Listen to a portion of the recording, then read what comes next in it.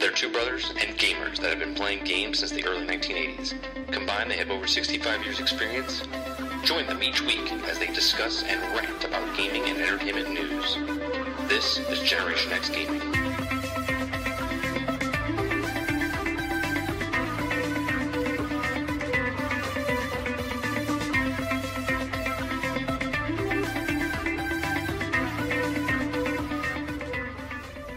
Hello, everybody, and welcome back to another episode of Generation X Gaming. I'm your host, 30 and Still Gaming, and joining me this week is again Say No to Rage and Sergeant McCluskey. How's it going, guys? What is up? Going great. Thanks for having me. So, real quick before we get into too much of the news and stuff, I have just a little announcement that I'm doing on my channel. Doing a little giveaway. It's called the Star Wars Battlefront Hype Giveaway. And what we're doing on it is basically, my kid's screaming in the background, love it. Basically what it is if the Funko Pops, I don't know if you guys know what these are. Wow, what's happening to my my things? Is it a blow pop? There we go. So Star Wars Battlefront Hype Giveaway. Basically the way you enter is all you have to do is follow me on Twitch, Twitter, and YouTube. And to get more entries, all you have to do is watch me live when I stream every night from 11 p.m. to 2 a.m. And you get Lurker Coins. And Lurker Coins, you get one every minute that you're in my chat. And you can turn those in to get more entries into the actual giveaway. So that's it. Real fast. Nothing too complicated for everybody. Yeah. So let's get into the news. We all have been playing Destiny, so we don't have to. We can just skip that, right? Because no one else is playing any other games. Last week, me and Sarge both played Battlefront, the beta, which went pretty well. It's the biggest beta ever released for EA, so I think there was over 9 million people that played. So that's pretty impressive. So let's just jump right into the news. The first story that we have is the swatter. We had a swatter that was pegged and sentenced, and it's the first person to make an example of, basically, for the people doing swatting that think it's a joke, but it's not. It's definitely not a joke. It's a hard crime. Screwing with somebody's. I remember someone got held at gunpoint, and their little brother was like 10 feet away. That could have ended up terrible. So. What do you guys feel about this? The guy's name is Matthew Tollins, a 22-year-old from Connecticut, and he's the one that they're making an example of. I feel like this is like the ancient times, like Caesar's type of thing, thumbs up or thumbs down. There's nothing else. There's no in between here. That swift justice needed to be taking place. Otherwise, if it's not done this way, other people will do it. You need to have somebody made an example of. It's harsh, but I'm sorry. If you're going to act that way, you got to go. You can't be lenient on stuff like that because it's involving too many people's safety. Yeah. Anything can happen during a raid. Anybody can shoot a gun accidentally. Something can happen bad. It's just bad news all around. Yeah, I mean, as someone who, leans libertarian, I'm actually kind of concerned how easy it is to pull this off. Like, why is it so easy? All you need is a person's address to do this.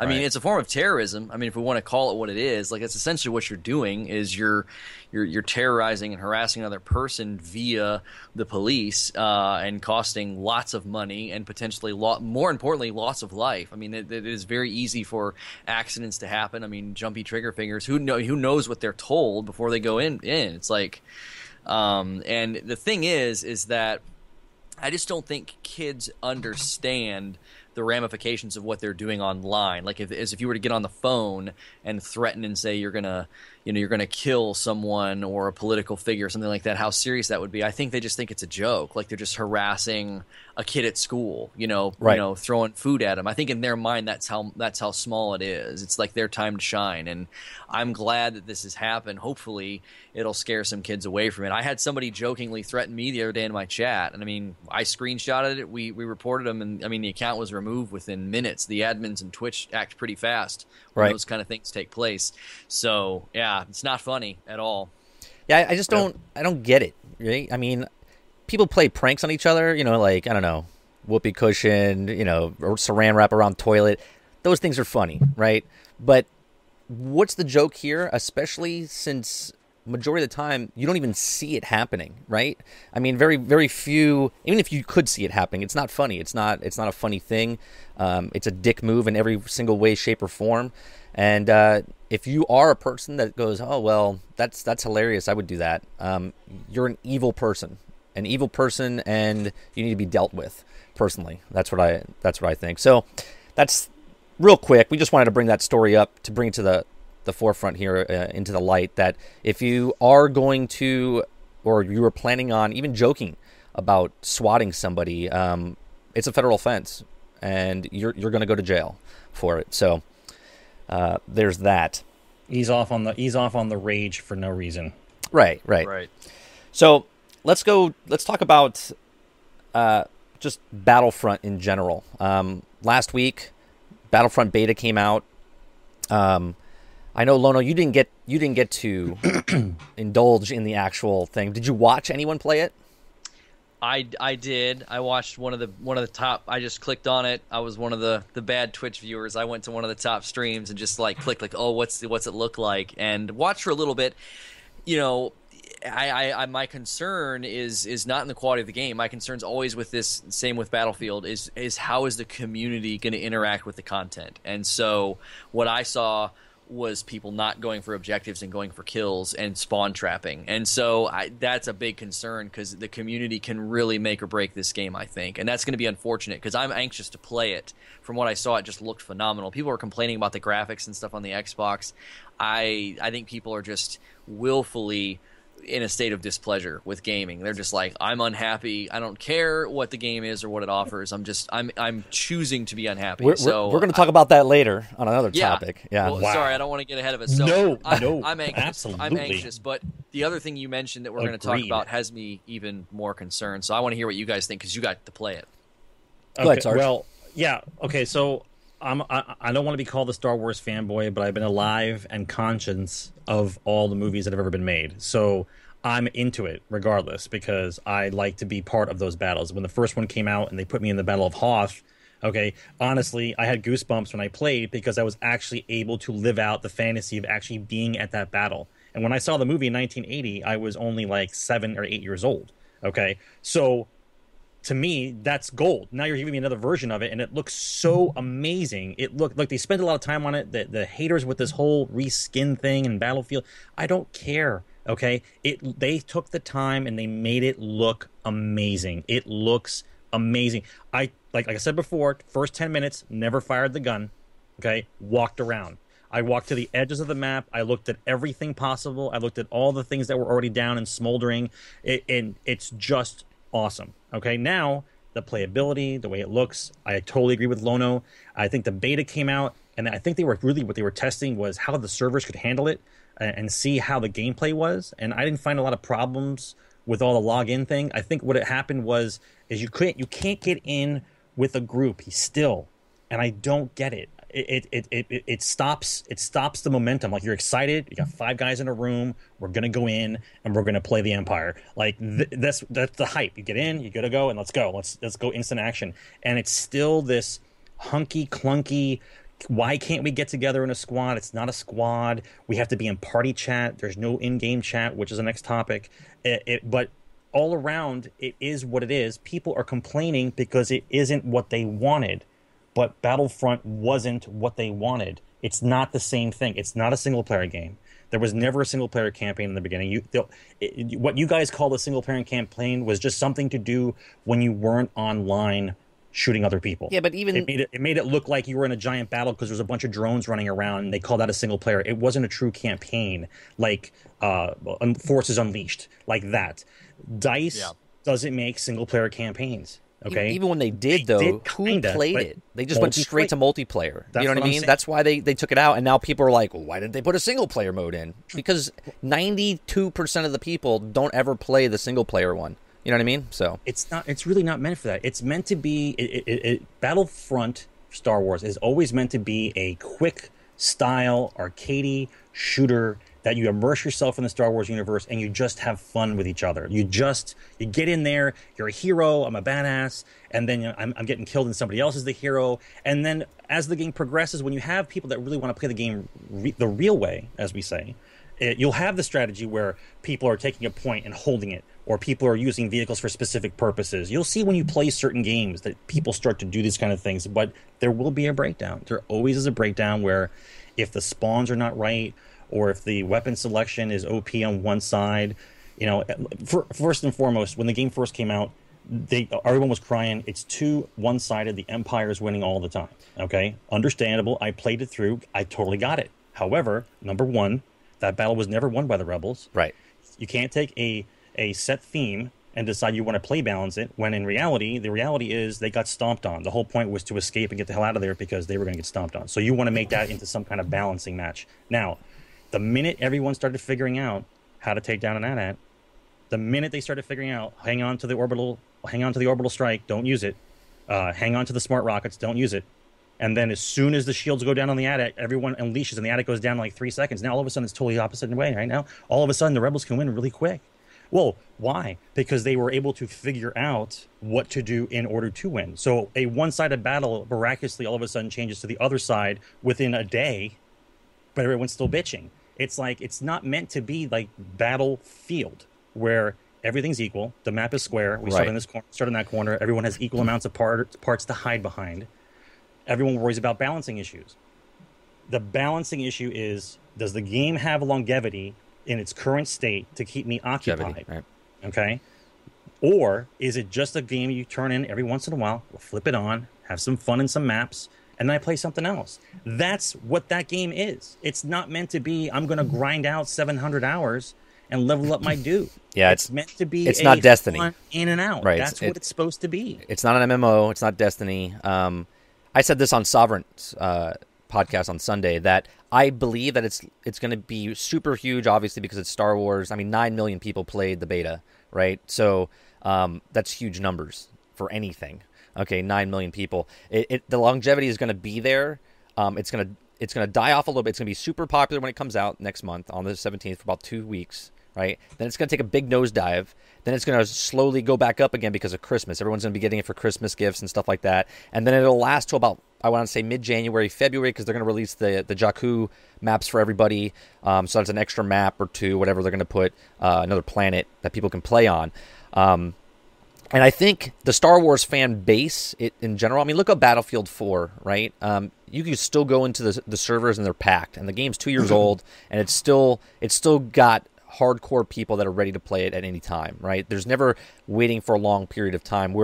Let's look at Destiny. Destiny is popular right now. Sometimes you want to play a certain mode inside Destiny, you're waiting for a couple of minutes just to get 12 people to join, right? Yeah. But if you go to Battlefield 4, you can get in with 60 people and get into a map, and there's people there. So I believe that the fan base of DICE, the fan base of Star Wars combined, will give this game longevity as far as that. Now, as far as the beta goes, there was a couple of things that you hit on where the spawn points were horrendous once you passed the first checkpoint, right? Once those AT-ATs passed that first checkpoint, if you were on the Imperials and you spawned in, you would spawn in the second stage. Well, Rebels also are like right there.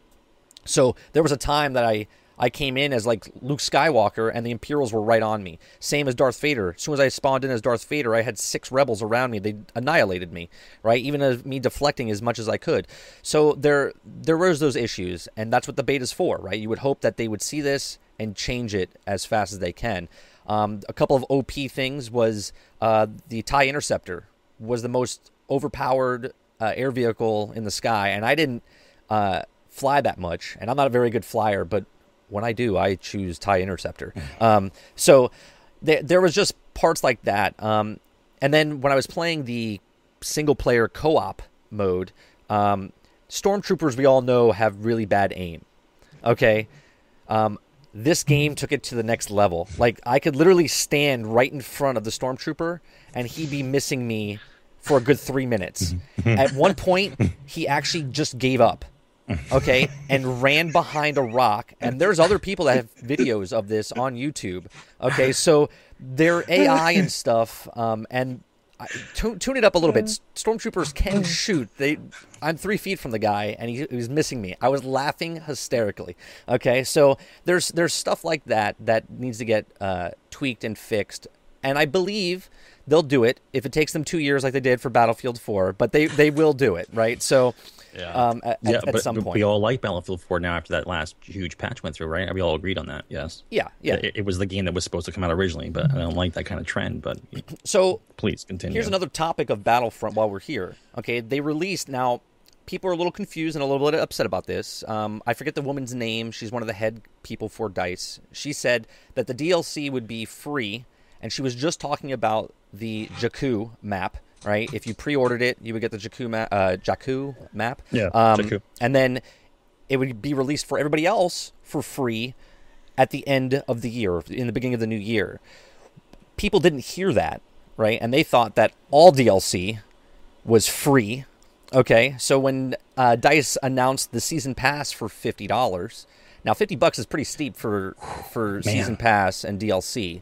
God knows what they're putting in it, but that's their price point, right? So $50 for the season pass, and that gets you all the release that they do for the remainder of the year. What do you guys think as far as too high? They're out of their mind. What do you guys think? Because I'm going to go off. Because if you think about it, hold on, before you answer that question, remember, Destiny. I'll goes back to Destiny on this show. Okay, Destiny was $40 basically for the season pass, right? And then you had to pay an additional $40 for the new, just the single-handed 2.0 that came out. So, go ahead. Yeah, I mean, when a lot of season passes give you that $10 off. So I think if you pre-order Destiny season pass, it was $30 instead of piecemealing it for $20 for each DLC. Right. But you mean basically, it was $40 for those 2 DLCs, which were incredibly meager when compared for the $40 for Taken King. And I think this is where it's getting really difficult, I think, to quantify video games, because it's like, well, you pay $60 for the game, but then you turn around and they're asking for $50 for a season pass. Now, if they inject the level of content we got in Taken King to where it's almost like a sequel within the game, then I would say maybe 50 is still too high. It should be maybe 40. But, I mean, I just can't see a game that is strictly PvP with some light-hearted co-op. I mean, I've not played it, but it didn't look like it was all that in-depth and dynamic. I just don't understand to what level you can add content to warrant a $50 price point. I mean, you're going to add maps, but there aren't that many more vehicles or weapons in the Star Wars universe. Right. So we're talking about maps. So $50 worth of maps. And I think in the PvP realm, it doesn't matter how many maps you throw at me. If the experience isn't changing, just the environment, it's going to be very difficult to make that alluring to buyers, because it's like, well, if I'm basically having the same experience, but now I'm on, a completely different planet or world, am I going to spend $50 for that? The value has to be there. So they're really going to have to give, I think, detailed information as to why. Because with the Taken King, I'm really disappointed that they never once just said what we were going to get, because I really feel like they delivered a mountain. And it's like, why didn't you just think and tell us, here's our estimates for, playtime of one character through all new quest lines, and I think everybody would have just shut up and be like, wow, that sounds great. So I think they need to do the same thing. We need details, or I can't see it selling that well. That's a very, very expensive expansion. That's like another game. Right. Now, before you answer, Sarge, Stewie in chat says 110 for one game. Think about it, Stewie. I'm 120 into Destiny. This is one game. Now, if you think about it, one game, yeah, they're coming out with new parts of the game, but it's still one game going over 10 years. So you're going to spend a lot more than 110 on one game. Just think that. Go ahead, Sarge. Well, before Sarge goes, though, for comparison on what you just said, I feel like Destiny's just disguising a monthly subscription fee. I think with a game like Battlefront, the difficulty is, are you really going to want to play it long enough to warrant that level of price point that you're basically paying a subscription fee for a PvP game? It just doesn't seem to add up to me at all. So I think you're right. I think it is a question of, do you want to spend that much money on a game? And I think you have to say, for a game like Destiny, yes, because I'm getting such a regular, access to something to do. I just can't see playing a PvP game that much. Agreed. The juggle that we are now in, okay, because of all the competition for the games that are coming out. When a game comes out, it's hot when it comes out. and they're not too many years ago, a DLC was meant for you to rehash and come back to a game in the middle of maybe a dry spell that another games were coming out, but you had some more content to do. Okay, that was the original reason of DLC, to make the game longer. All right, new content for a game that you've already played. Now, because of the high competition of what's going on, and look at all the top AAA games titles, they want the money all up front right now while the game is hot. That is why they do what they do. They know that a Star Wars fan, okay, this is who they're going for, because a normal person who doesn't like Star Wars that much, as you know, is not paying $50. However, if I gave you an R2-D2 teaspoon with every purchase, they're going to get the $50 the DLC. That's what they're going to do, because they want it right then and now. They know they don't have to worry about it at that point, and they know that I get all the DLC, doesn't matter, and I've saved whatever money. Now, in my eyes, I don't care about buying all the DLC up front. I get them as they come, depending on if it's good or not, right? To me, okay, saving $10 over a year is not exciting. It doesn't mean anything to me. If I'm saving $10, what am I saving? $10, $15 if I bought it separately or if I bought it all together. Okay, so The game is money up front right now. So if I get the money for Battlefront and it's all DLCs all at once, boom, $110. They have that revenue. They can say whatever they want at the end of the year. Everything's great. Game sales are up. They can do whatever they want because everything was purchased right then and there. If you wait, then those sales can't be counted until next financial quarter, or next financial year, because the financial year stops, I think, what is it, in November or October. The actual year for finances start, Christmas season starts it, and it goes around. And it's not enough. It's not like inside the real year. So what we're dealing with is people trying to release as much content as possible and want the money up front. Witcher did it. Destiny did it. Every AAA title, season pass. Borderlands 2 did it. I think Borderlands 2 wasn't one of the first ones to do like what is truly called a season pass. Like, we're coming out with X number of titles. Yep. Like, I think they were like one of the first ones to actually do it. There might have been some other things that were out there, but that's what we're dealing with. And so now the gamer has to be educated enough to decide whether or not my money spent now is money worth it. Like you said before, Lono, is it quantified? Can I quantify the entertainment value? And this can lead into another topic, which I think we can hit on a little bit, but what is it you are actually looking for in a game? What is it that you think that your money is supposed to be worthwhile? Why the hatred towards a game company whose sole purpose is to sell? That's their purpose, is to sell you as much product as possible. Right. Your job is to selectively buy or not buy. Their job is to make you want to buy it. They're doing their job. Your job is to actually analyze the information and make an educated decision on whether or not I want to spend this money up now. Now, I always go back to how much is anything worth as far as entertainment value is concerned. Well, I go to a movie. The movie's going to cost me $10, $12, $15, and that's 2 hours of entertainment, right? You're considering that as entertainment. So for $60, okay, or any kind of event that you do is a couple hours here or there, how much does it cost you? So what do you want for your 60? What's going to make you happy?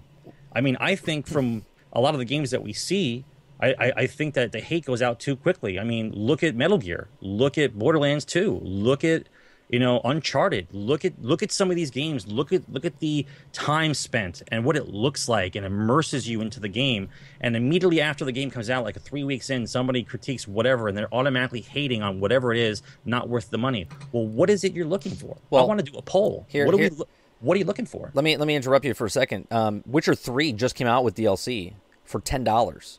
Okay, and that puts an additional, I think, 12 hours of main story in the game, and then non-main story, I believe it's 20 to 40 hours if you do all the side quests and stuff like that. Yep. So you have companies, and we, the people, the gamers, are to blame for these season passes. We, the people, are to blame for the pre-orders, that we get pissed off that the companies are doing this, right? And they give out the season passes.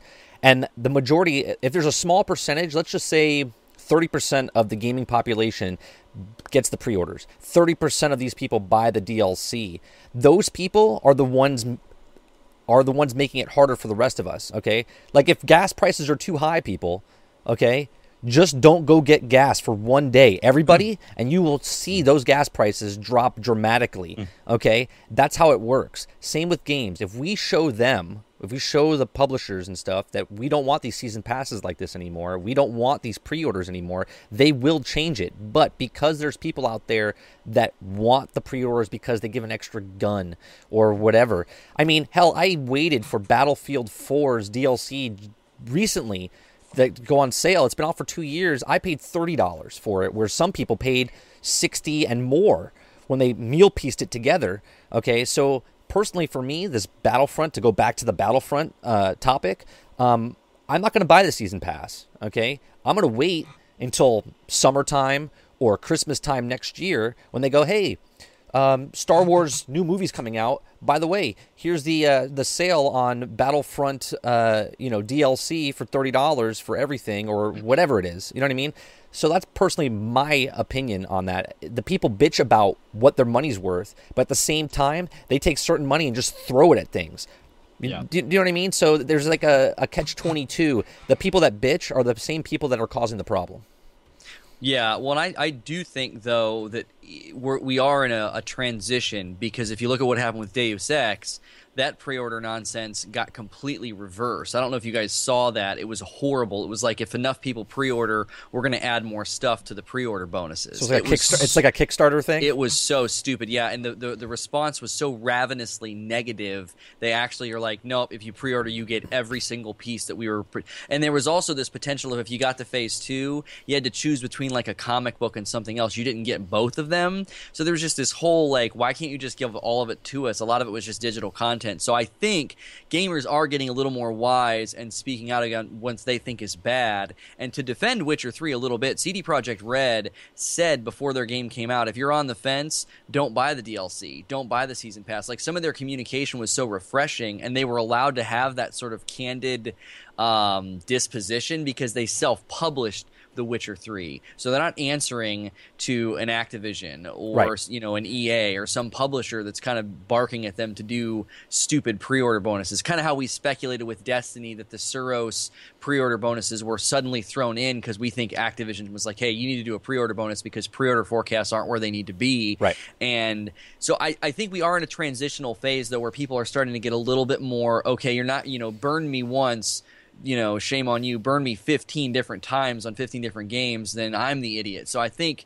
gamers are getting a little more hip. I also think that the incessant hating and negativity, I do think we're in that phase of the history of gaming where we're not going to, every time we sit down, be wowed. And I think we grew up feeling that. Like, the first time you played GoldenEye, you compare that to the first time you played Quake, and then you compare that to the first time you played Gears of War, there was always this amazing ratcheting up of the experience. So you would put up with maybe more of the problems or the downsides because the experience was just overwhelming. It's like, this is the most amazing thing I've ever done.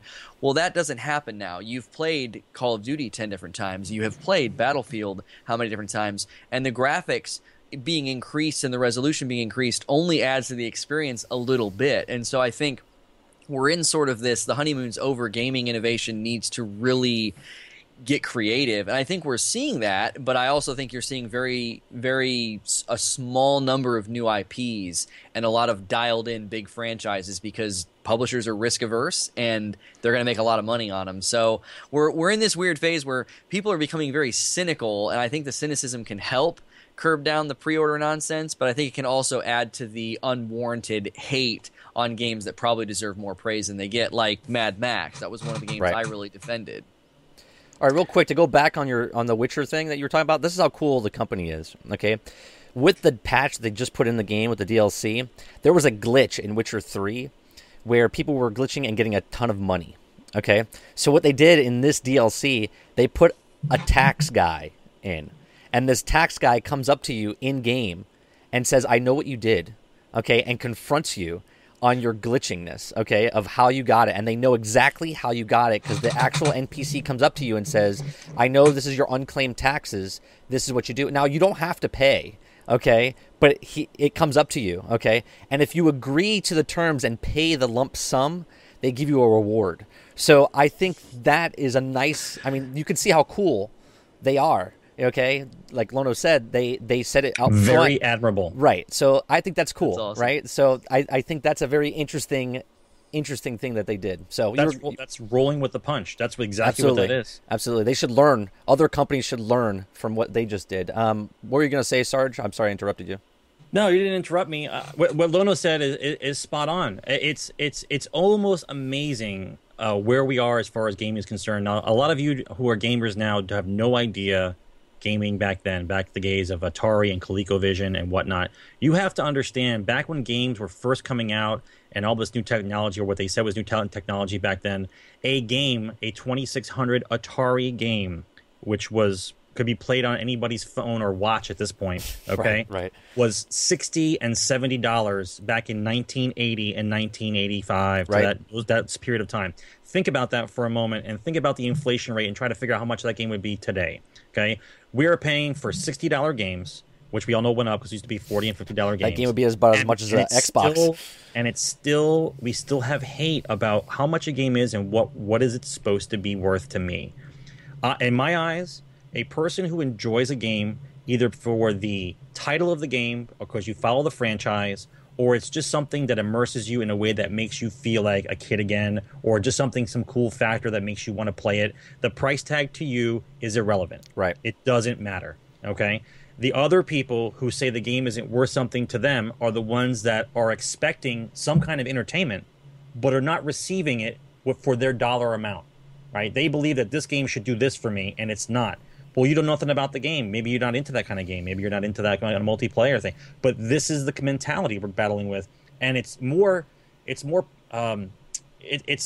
prevalent now because the communication now is instantaneous. Okay, a review for a game before had to come out in a magazine.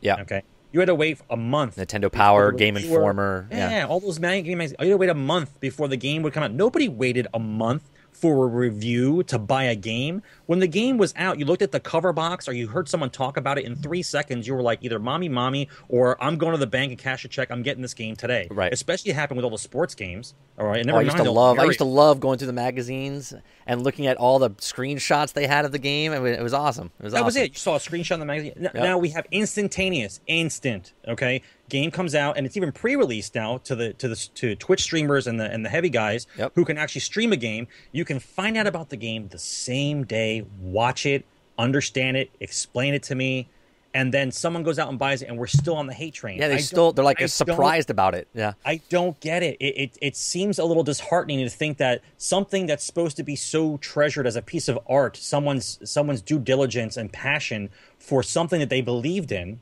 okay.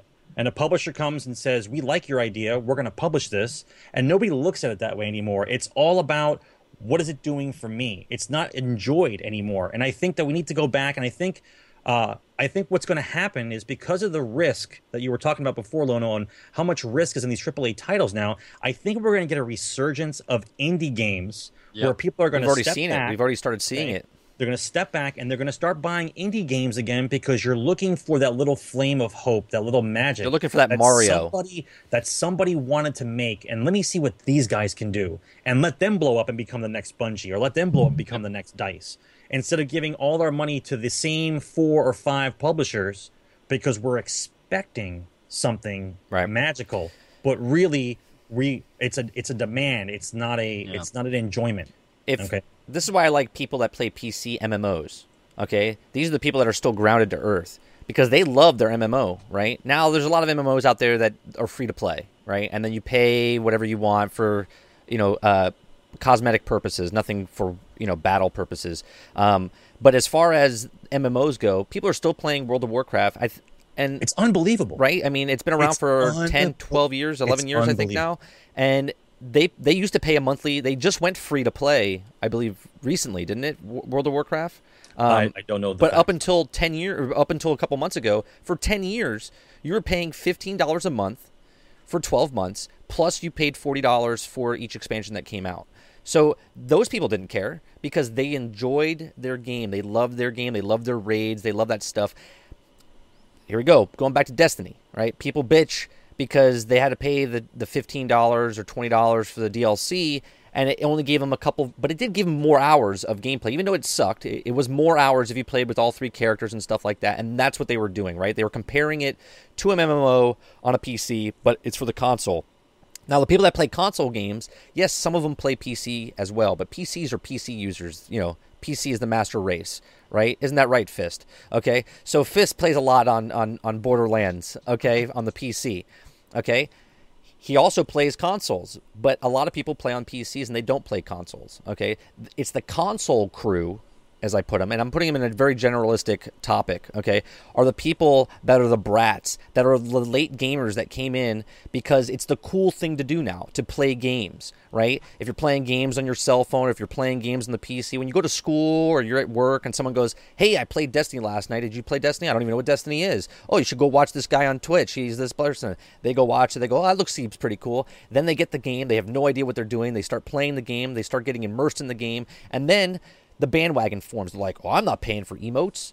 Right? And they're like, well, I'm not going to pay for emotes either. They don't even know what's going on, but they just want to be a part of the community, right? They just want to be a part of the hate squad or the fun squad or whatever squad it is. Pick which side of the team you're on, Rebels, Imperials, whatever.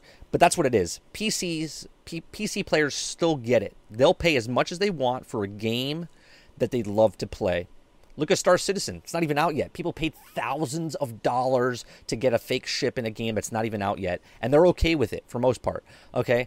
People on the console, they pay $20 and they're like, fuck you, Bungie, or fuck you, Activision, because they get so upset at the companies because they're charging $20. If you don't like something, just don't pay for it and wait. Be patient. Okay? That's all I have to say. And since I brought into the microtransactions, let's slide right into that next topic of the emotes that just came out for Destiny. Okay, there's not really other stories. I can get those later. We'll go right into Destiny right now. So, what do you guys think of the emotes they released? I know, Lono, you bought some, right? I haven't purchased any myself yet. I bought one. I Okay. bought the Carlton, and why I had to put in however much money because they gave you enough silver For two like cheap all ones. the basic Right, ones. right. But then if you wanted the really cool one, which was the Carlton, or I Right. think the other one was the slow clap, you had to shell out some money. And so that was the only one I bought. Now I think everybody's hoping they'll let us kind of remap all of our responses so that you can, if you buy more than one, you're not always swapping it out because you can only have the one custom. I actually I recorded a video today. I'm going to get back into my YouTube. I had to take a break with my son being born, but I'm defending it, and I'm probably going to surprise a lot of people because I've been pretty critical of Destiny up to this point, and obviously Taken King came out, and I've been singing its praises for the most part. I still have gripes, but I think this is the way to do it. With all of these developers coming out and saying, AAA games aren't profitable, it doesn't work. I think what this creates is an economy for developers that doesn't really exist. What happens is we'll get all this money from a publisher, and that's where our money comes from. So while they're working, that's where the money comes from. Unlike, let's say you make shoes, while you're making shoes, you're also selling shoes. So there's this money coming in, the supply and demand is there, and I think microtransactions can add that economy for a developer to then have money to do what they're promising, which is a trickle of DLC and story expansions between now and the next game that aren't going to cost anything. Now, I don't know if Bungie's confirmed that officially, but that's kind of the rumor. They did. They did officially say it. Yeah, they said that it was. So they did officially say it. Yeah, they said it was going to fund that section, and DLC for this year basically will not cost anything. Right, and I think that that's the future for big AAA games, is that you have your big launch, you knock it out of the park, you get a huge fan base, and then flood it with customization and fun stuff. It's $1, $2, whatever. As long as it's not game impacting, and because people are saying the same thing about Tomb Raider. Oh my gosh, look at all the microtransactions. Most of the stuff that I've looked at on the details of the new Tomb Raider, they are either shortcuts or customizations or extra challenges or goofy things. Yeah. And to me, that is completely fine, because what you're doing is you're giving the player total optional freedom to add to their experience if they may. It's not necessary. It's not. You don't need it. I don't need to be able to dance like Carlton from the Fresh Prince of Bel-Air. It's just absolutely hilarious, and I have to have that. Like, it's just funny. And now I know some people are probably going to say it's hypocritical to get really frustrated with Luke Smith saying, if I showed you these emotes, you'd throw money at the screen, and now everyone is. Right. I actually think my issue with Luke Smith in that interview was that was a different category. That was a total bumble of the collector's edition. That was content that was directed at people who were already fans of the game, and they were trying to do a cash grab. And I feel like they should have gave that digital content for free. I feel like the physical merchandise of the collector's edition was where that extra $20 was actually going. And I still think the way he handled that interview and the way they handled the collector's edition was atrocious. This, to me, is different. This is a new flavor in the game, maybe shaders too eventually, who knows. As long as it's not something earnable. I don't want somebody to be able to buy a shader from the raid, because that's a badge of honor for me, that I've got all the pieces and the shader. They don't do that. Don't take away from people that earn stuff. But if you're adding optional, cosmetic, non-game impacting microtransactions, you literally have nothing to complain about. However, Evolve, I think, is one of the reasons everybody's very ready to pounce when they see this happen, because Evolve was criticized as a game that was too small for the $60 price point, right? When I played the beta, I said, this feels like an arcade game, $30, $40, not $60. That game launches for $60, and on the launch date, they had $60 worth of microtransaction cosmetic things that you could buy for your character. The criticism then was, you've already been kind of told your game lacks sort of variety and this dynamic differences of experience, and something that could have really added some shades and differences to the game experience, you have ready on the launch date to sell. And that just felt a little rotten, I think, to a lot of people. So I do think it's okay to be like, wait a minute, does this mean you're going to be selling strikes? Are you going to sell this? Are you going to sell that? They've already said no. Now they've used the phrase, we have no plans, so that's obviously them maybe hedging in case Activision says, no, you're going to. Right. But I don't think after the way that the Collector's Edition was handled, how the community responded, I don't think they're going to run the risk of upsetting everybody. Because if they're making buku bucks off the emotes, which I know they are, the development time for those has got to be small. They're not having to debug, test, or anything. Same with shaders or ships if they decide to sell those. That's easy money. That's profit. And you don't want to sour that and upset the community by being like, we're going to sell special edition Nightfall strikes for $5. It would not go over well. I think the community has proven that if you upset us, it's going to go very bad for not just the PR, but for the potential sales of whatever they're trying to sell. I don't think that we should look down upon them for trying to make money outside of the initial release. I mean, once again, they're a company. Their job is to make as much profit as they can. It's a business. But if you wrap the present up well and make me surprised to get it, then it definitely will go over well. And I think that if this is the way the AAA titles will survive, if done correctly, and don't let it appear to be a cash grab, I think it will increase the longevity and the strength of the company. Because in case they have a soft release, and then maybe they released it and it was too many games at once, and you didn't find that game, it ends up being the lost gem that no one finds. A lot of times it happens. I think, for one, that Mad Max is one of those games where it's a rare gem, and because other games were coming out around it, a lot of people didn't go out and purchase it. But now, if you've got microtransactions and things in that game as well, when you're done with one game, you kind of, what's this? And get involved. It's just another way for them to solidify their spot. Yeah, well, just another way to solidify. No, I'm talking about spot. the actual game involved. It's very, as Lono said, it's a very hard, these AAA games. It's a lot of development time, a lot of time that they're playing on borrowed money, and they're hoping that their passion and their ideas are going to come to fruition, and the game is going to be great. And they're banking on it. That's a lot of money in the back end. You have to wait. You have to wait for that money. And so if they have a soft release and they don't have it hit as hard as, let's say, Destiny did an amazing job of marketing. If anyone wants to dispute that, we can have that chat outside of this station, because that would take another hour. Okay, but it's just amazing what they can do now. It's time to put down the pitchforks, okay, and actually just enjoy what it is you're doing. Like, I'm a gamer, okay? You can call me nerd or whatever you want to call me. I'm a gamer. I've been alive for every game system out and at the age to be able to play it, okay? So to me, it's just bliss to me. I just wait for the next title come down. Sometimes I get mad, sometimes I don't, but I'm interested to see what's next. What are you going to do? What are you going to show me? Like, just enjoy it.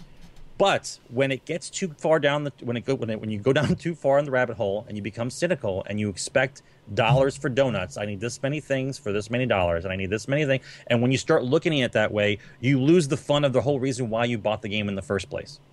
All right, and that's the sad part. So, in the Bungie weekly update this week, they talked about the files at question were actually first uncovered some time ago. And they're talking about the people did some data mining, right? And they said that they found other things that were going to cost money, okay, silver. And Bungie said, well, no. These were things that were, like the 3 of coins and the moldering shards and stuff were for Zerg. This was never for silver. They read it wrong.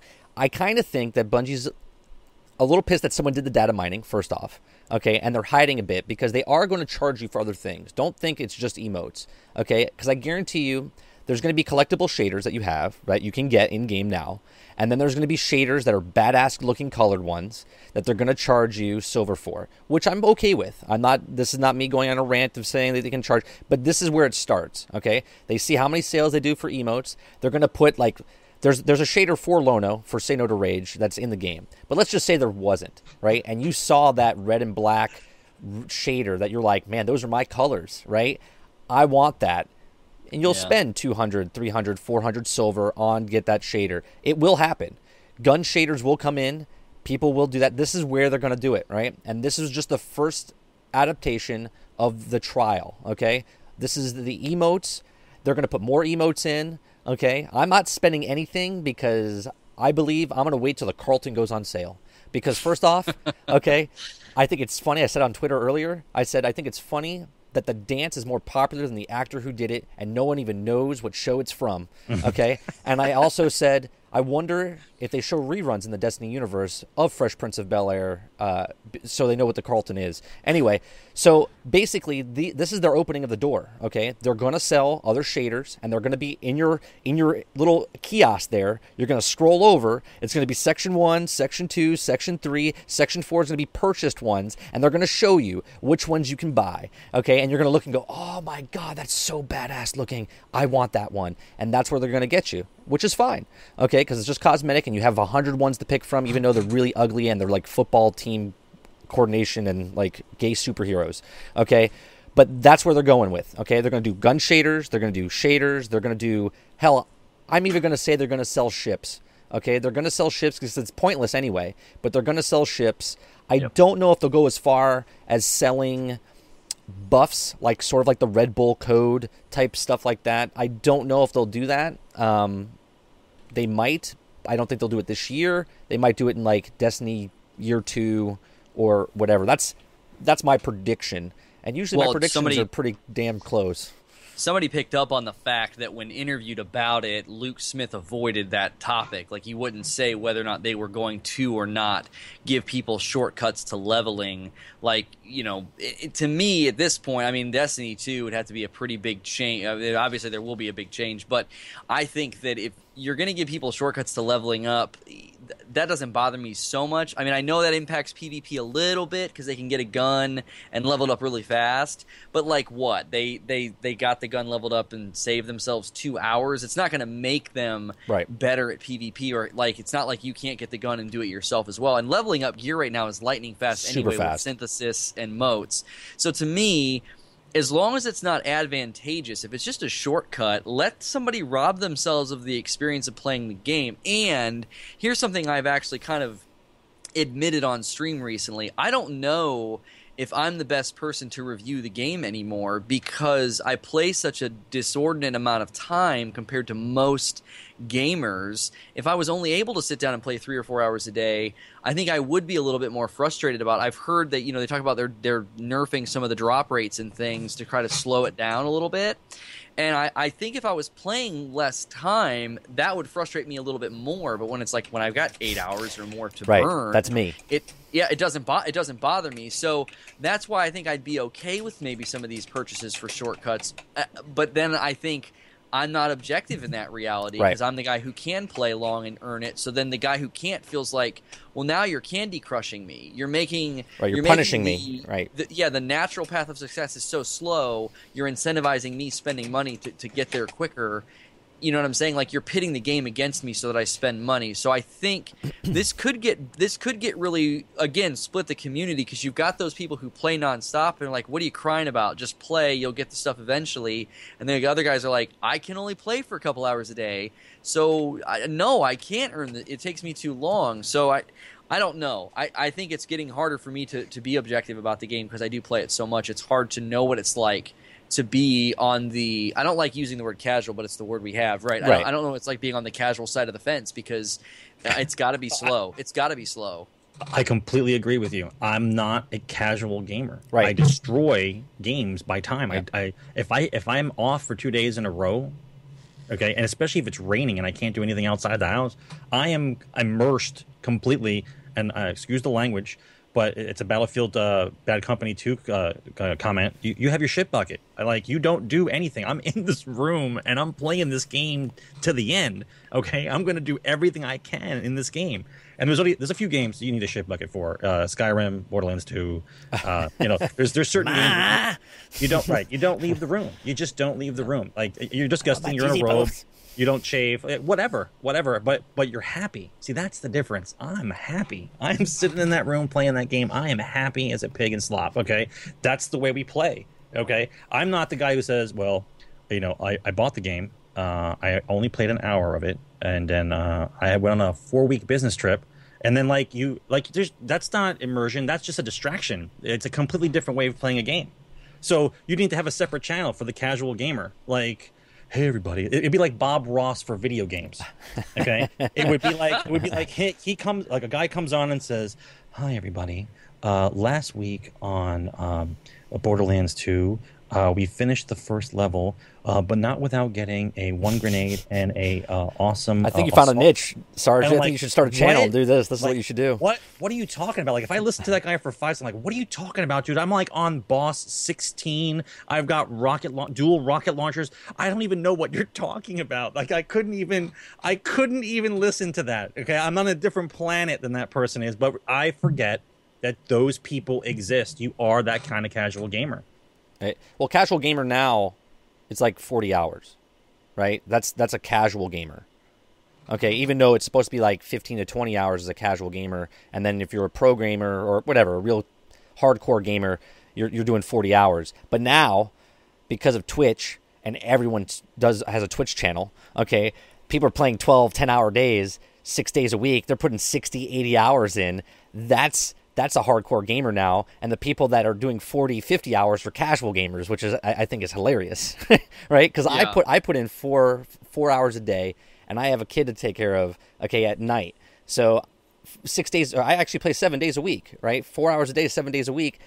I have a full-time job just playing a video game. You know what I mean? So the casual gamer, hardcore gamer is very blurred right now, as far as that goes. Yeah. Well, and I think Paul Tassi said in one of he writes a lot about Destiny. He's great. He writes for Forbes. And he said Destiny is one of the most playable games he's ever played. And I think that's something that I know that it starts to feel unrewarding, and so they have to make sure that the 4 hours that you sit down and play, you feel like you got something accomplished, and it was you moved within the game world, you did something, so that way you have a sense of accomplishment, not like you just sat and it was like just total futility for 4 hours. But then I think if that is in place, if the reward is there for the time investment, what a thing to be, what a hobby to have. Like you can't most hobbies, whether it's fishing or hunting or even a sport, you're limited by time constraints. There's not a basketball court in your neighborhood, or it's not the right weather for fishing. Like to every day be able to sit down and do the thing that you love for 4 hours and be like, well, it's taken too long to move in the game. It's like, what are you complaining about? Like, what a great thing to have, And you're not complaining 30, but I think people do. They're it's just taken too long. They just want to just ravenously rip through the game. Like, all right, I'm done. Where's the next one? And then bitch about it, right? And then bitch about it. These are the same people that yell at the microwave. Come on, why do I have to wait 30 seconds for instant meal? Yeah, it's not fast enough. They're ravenous, absolutely. So, as far as the next topic, let's talk about. I guess let's talk about the Iron Banner. I don't know if you've played any Iron Banner this week. I've played for the last couple days. The Iron Banner, the matchmaking is a little broke still. I've entered multiple games halfway through. That's the nicest way you could say it. Yeah, it is the nicest way. I complained about it last week on the show about just regular Crucible. Now, in the Bungie weekly update, they said that they are going to fix it. you should have fixed it before because it's been a problem in regular Crucible. So why wouldn't it be a problem in Iron Banner? If you go in by yourself, if you're a one-person team and you just want to get into a game, you get thrown into the most shittiest games ever. And you always get thrown onto the losing team because no one quits the winning team, right? So someone will be losing, someone drops out, you get put into the game, you're down by 10,000 points, and you get mercy ruled. Or, it's like 4 minutes left in the game, and you're just like, this is ridiculous, right? So that's completely another broke. So that's what I have to say about that. As far as the Iron Banner goes, I have to say I'm mistaken. So far, the Iron Banner hasn't been too much Titan-ridden, where it's been broke as far as hammers. I mean, yeah, they're overpowered. There is a situation I had where the guy had like a sliver of health left. I mean, a sliver. I popped my golden gun. I shot him. It didn't kill him. And by the time I was about to shoot him again, he already popped his hammer. He went full energy, okay, and then killed 3 of us around the area with one shot of a hammer. I was like, okay, so that's a little broke. So basically, they're obsolete on dying, right? They can have a sliver, they can have a hair of health left, pop their super, and it gets filled up instantaneously, and they can go apeshit on you. Anybody else play any Iron Banner? I due to other people who've discussed this, I am abstained from Iron Banner. Please, Lono, take the stage. No, he's in raids. I know he didn't play. So yeah, and the thing is that whatever they're doing is messing with everything. I've had so much trouble since the Iron Banner with connections. People drop, nat type, I can't hear people.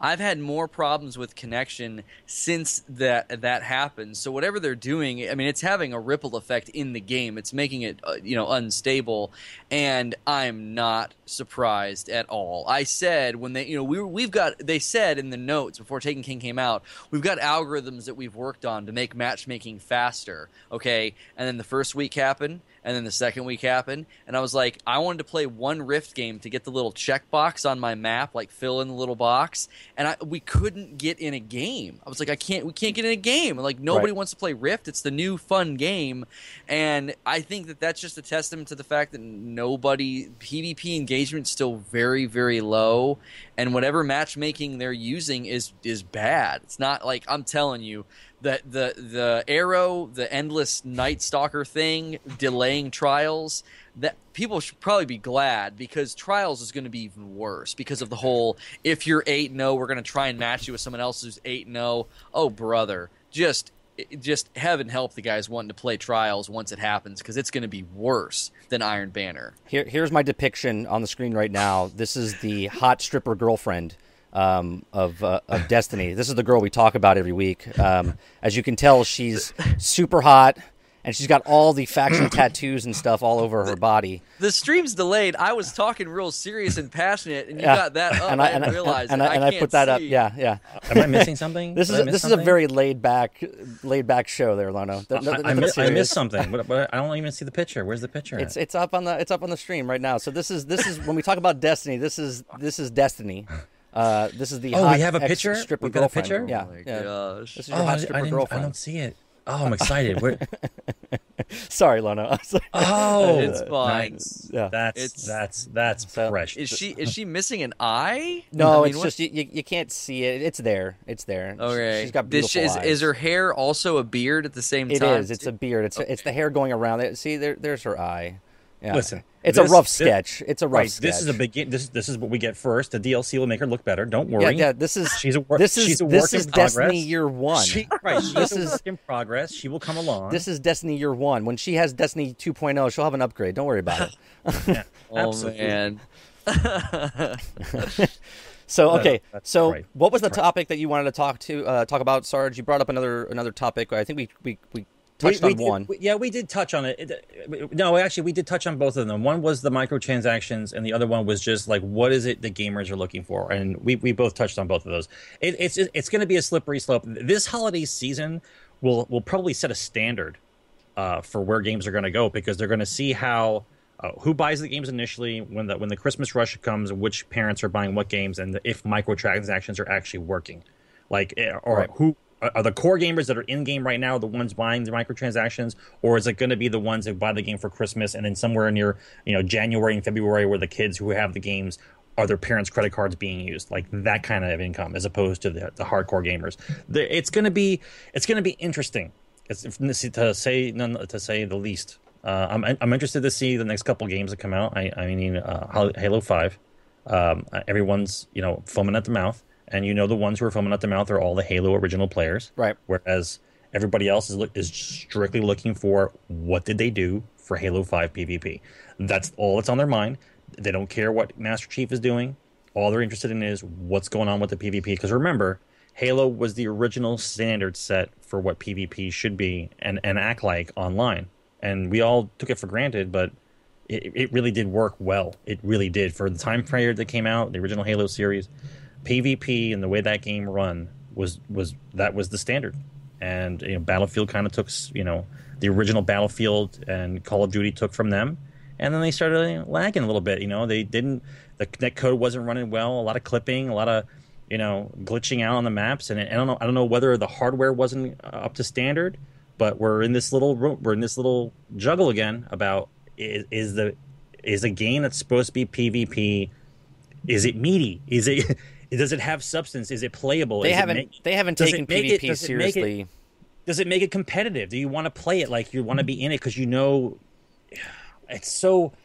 I think at this point, I'm just having trouble understanding. Everyone is on. We're all hooked up. We have our cable modems. We got DSL. We're all hooked up. What is it that's happening between our system and the server bounce or wherever the signal's going like that? We can't get a full game running right. I don't get it. Well, I'm confused by Bungie. Basically, Halo made Major League Gaming. Halo was the creator of Major League Gaming, right? Of pro player gaming. Okay, I don't care what anyone else says. I don't care if you watch Hearthstone or fucking League of Legends or Dota. Halo was the original professional game. Okay, yet Bungie, the creator of Halo, makes this shitty ass PvP experience from Halo. I mean, Halo was Halo, and now you would think Destiny PvP would be just as good as Halo was, but they're having so many issues with the PvP, and they're not taking it seriously for the competition wise of PvP. Hence why they put Trials in. But now here we are, Trials is being delayed. Okay, and I love the fact they put in the Bungie weekly update. It's not delayed because of the Titans. It's delayed because of the the Night Stalker class of hunters. Okay, there's a lot more broke with Destiny Bungie than just the Night Stalker class in PvP. There's a lot of stuff they have to fix. What do you guys think about them delaying Trials now? I think it's a good thing, personally. Bravo Bungie for actually going, hey, you know what? Something's broke here. Let's not release it and hold it back. Is it? Wait, a quick question. Do you think it's a graphics thing? Do you think maybe there's too much going on with the supers and what you're able to do graphically in the game that actually dedicated causes servers. the lag? They need dedicated servers. Like with 6-on-6, it gets a little crazy, but with 3-on-3, it runs a little bit better, and you're still able to do it's playable. But the part that breaks it in Trials is the actual equipment, not because of the fact that the game doesn't run right. It's because of the weapons involved and the bonuses that cause the one-sidedness. Whereas in the 6 versus 6, do you think that's the way it is? No. Or it's not graphics? It's not graphics that is slowing it down. No, because you'd never have a good game. Right. So, like, the fact that you have really good games where everything runs smoothly and works well, there's no latency, there's no lag, there's supers going off, there's rockets, there's grenades, and everything runs well.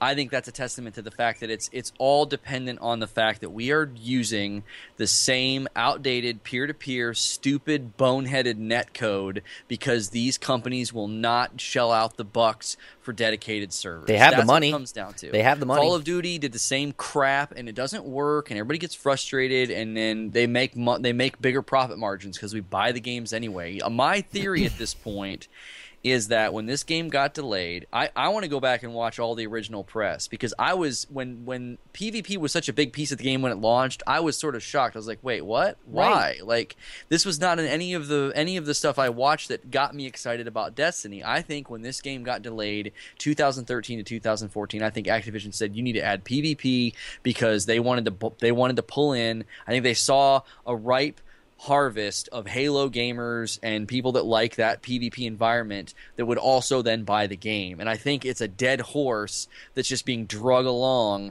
by the game. I still say this game has a split identity because they're going to nerf Sunbreaker now. Great, awesome. One of the most fun things you can do in the game in PvE, and it just is so exciting to get to use, is now going to get affected. Why? Well, because it breaks PvP. And it's just like, this has been the problem since day one. PvP is holding the game back because it's not within the identity of what the game was originally intended to be, which was as a massive online RPG you could play with your friends and go kill bosses and go on these missions and level your character up and find gear. That does not jive well with PvP. PvP always gets broken down into... I like that. I like that theory a lot. Do you think it's too much of a pain in the ass if they did something sort of like, okay, real quick, let's go back to the microtransaction real quick. Let's say you buy a gun, right, for 200 silver, okay? But you can use it in PvE, but it can't be used in PvP. Do you think that would be a horrendous thing for them on the back end to do, as far as when they nerf something, it nerfs it in PvP and doesn't nerf it in PvE? Well, a lot of people have said they need to do that. The problem with that is you sort of defeat the whole purpose of having a game with these two pieces interacting with one another. Like, oh, I go get this gear and level my Guardian up, and then I get to go into the Iron Banner and use my guns. Like, I've heard the Raid Pulse is shredding. I predicted that it would. And that was my concern when I said it on your show as well, that the Raid weapons would just shred people. Yeah, because there's so much higher light level, and so. But what that does then is if you continue to spread that chasm between the two, because there's already a chasm there of like the actual communities and the engagement levels, and if you then say, oh, also, a lot of your gear is going to be completely different depending on where you are, I think that just hurts the meta of the game. It's just like it starts to feel very compartmentalized and broken up, and but it's almost necessary, right? Because if not, you're just going to keep ticking people off in PvE, like when they Suros regime. Like, I'm always going to be mad about that because I finally got one and then they nerfed it. So it's like, well, now this gun that I got leveled up and liked so much is worthless. Thank you so much, because it's too strong in PvP content. I don't play that much. I honestly think that this is not going to go away, and it's unfortunate because it's just a big black eye on the game. So it's like, instead of now in sort of the wake of the Taken King, instead of talking about like, ooh, are you going to add anything cool to the court? Are you going to have any more of these mystery black spindle missions? No, we're talking about a bunch of crap in the game that doesn't work right because PvP is this big, I don't even know. It's like a growth on the game. It's like, just cut it. I've said cut it off. Like, just ignore it and stop doing stuff with it and leave it. But they're not going to do that because there's too many big Twitch streamers that get tons of exposure and viewership for the game because of PvP. So it's not going away, but I think it needs to. What about if they did it this way, where sort of like a custom, well, they would have to have dedicated servers first off, but what about they had custom made matches where, hey, you can only use auto rifles this match, or you can only use, these certain type of weapons, where they don't have to nerf them. They give you a assortment of weapons that you can use in PvP. You know what I mean? So they're not nerfed; they're the same, but everyone has to use the same 10 weapons or something like that. I think it's wasting time. You're trying to create more stuff No. I'm not trying to create anything. I'm saying that you're saying there's a pool of weapons that we're going to choose from when we go to PvP. Well, I'm trying to do a quick fix, basically. PvE. No, there is no quick fix for PvP. I'm just trying to do a quick fix, just ideas of what they could do. You know what I mean? As far as, hey, you can use any of these weapons, but these choice weapons, these 20 weapons is the only weapons that you can use in PvP. You can't use the ones that you get from the raid. You can't use the one, you know what I mean? Something like that. I've said that before, that I think they need preset weapons, especially when you get hyper competitive, because that's why Trials became such a joke. It's just like that, all those 9-0s those guys got. It's like nobody's impressed. Like you went 9-0 with better gear than everybody else, like that didn't have it, and you played with players that were far and away better than everybody else that you played. I went 8-1 with a guy who was like playing a pickup game with Michael Jordan. Right? Yeah, it was just boring. I was like, this isn't exciting. We're like picking on kids is what it felt like.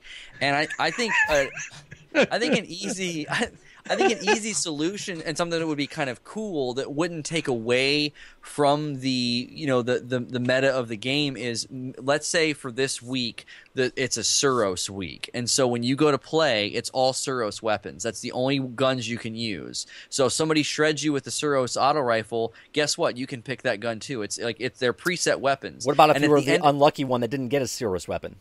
Well, no. You don't have to, because it's a Suros week. When you go into PvP, it's preset weapons everybody can choose from. And then at the end of that week, depending on how well you did, how many bounties you did, and everything else, you then get to pick some type of Suros weapon that's just awesome or really cool that then can be used, in both games, or maybe just in PvP, just really good PvP weapons.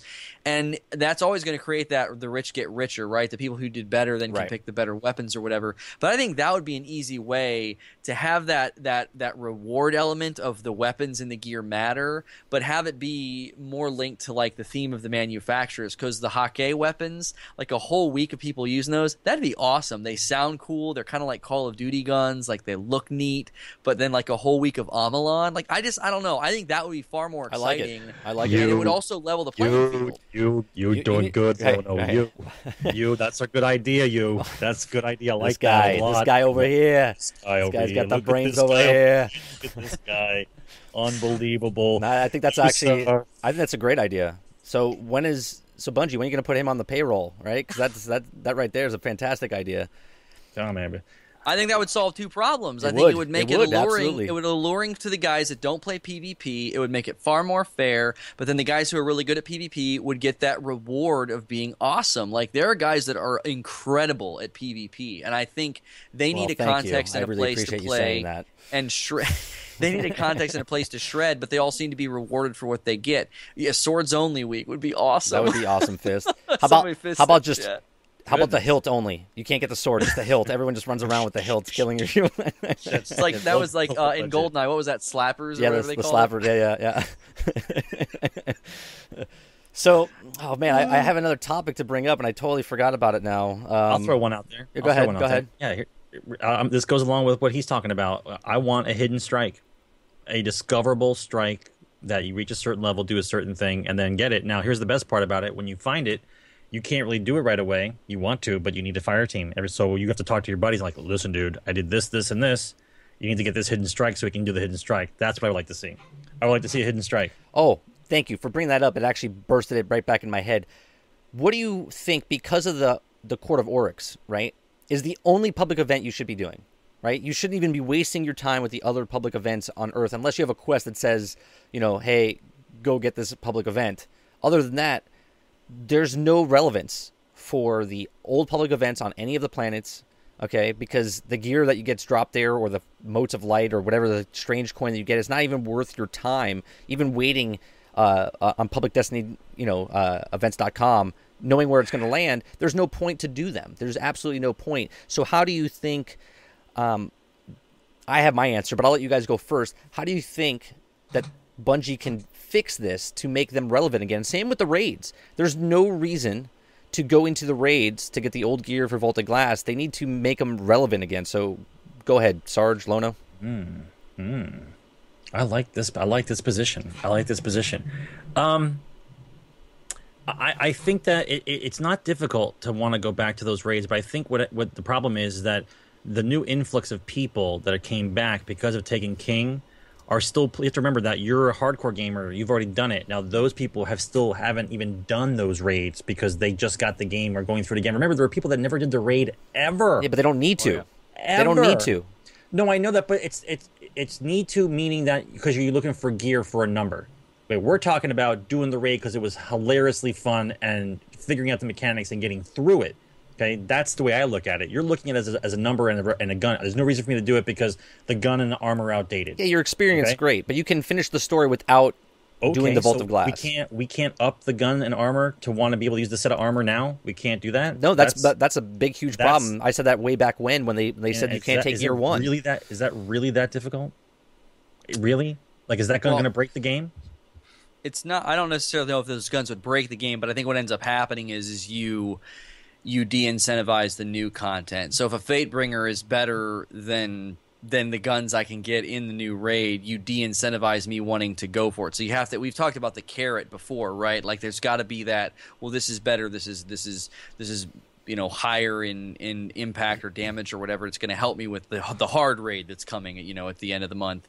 But I think what they could do with the old raids is put moldering shards in them, because then what you're going to do is you're going to have guys like me think, if I run the raids, the Vault of Glass 3 times and Crota 3 times, and I boost up my shards, now I can go run the new raid and have that I'm going to get extra stuff from Oryx. Or if not moldering shards, you could add something similar to the stuff that drops and gives you rep with Banshee. I think we need an NPC that's sort of overseeing the raids. I think Varix might work maybe, because he's kind of this weirdo that knows all this stuff and sends you into the prison. So then you could maybe find stuff in Vault of Glass or Crota that you then hand into Varix for some type of raid rank. You've run the raid so many times, and then that's going to let you get shaders and emblems, so you're this raid expert. Just maybe little things like that. I don't know, but they could definitely. I actually said in my one of my videos where I said that the raid is the best content, all the mechanics. They could take out sections of the raids, ramp up the difficulty, maybe add a few more mechanics and make them strikes, because I think if strikes had some of that synergy and timing and cooperation that you need in the raid, it would make the strikes far more engrossing and exciting, because you can play most of the strikes, even the new ones, you can play them without a mic, because it's just kill everything and don't die. Right. But the mechanics of the raid, that's why it's so exciting. Golgoroth's my favorite, because everything has to work in perfect synergy and timing, and when it happens, it's this thing of beauty that 6 people are just working in perfect timing. When we had the one where nobody died, I mean, that's amazing. That's exciting. That's far more exciting than we killed the Shield brothers for the 10th time. So I think that was another thing they could do with the raids. If they don't send us back through, pull out pieces for strikes. I'll add something to that. Why not have it to be where we play the old raids, and finally with the moldering shard, there's a way for a drop to happen where you can put a flavor on a primary gun. As a prize. You've said this before. I like your idea about putting flavors on guns. But it's a rare drop. Yeah, absolutely. People spend the time. They get the 3 coins, whatever boosters you want. You have to find out what boss inside the raid. The old raid gives it to them. But and it's random. It's random. What flavor? Drop, and it drops a flavor that you can add to a primary. When you say flavor, are you meaning element? Yeah, or are you meaning he's talking about arc or void arc or solar. As a way to help you with the newer raid. Right. I would only push back on that, because probably they have a lot of balance built into the fact that we don't have elemental primaries yet, so that makes Nightfalls and parts of the new raid adequately challenging, and that might throw the balance off. So I would say your idea would work really well also with a perk. So you could say, I don't like this perk. I want to not roll, but I want to change this perk to Firefly. You get Firefly as a perk that you can apply to the scout rifle that you want and knock off the perk that stinks. You might get your health back if you're low and you get a kill, that one, whatever that one's called. I think what's going to happen maybe is after they release hard mode, I think some of the primaries will come with flavors. I think that'll be it, because the strength and difficulty of the strikes and the raid will be at a level where you're going to need that extra damage. You're going to need to have the right gun at the right time. You're going to have to run void weapons. I'm going to have to run arc weapons. So we get to that point in the game, it's your job to hit the ads, or it's your job to go after those guys. I just missed it a little bit. There was reasons to have it in the old raids, but you have to have a flavor.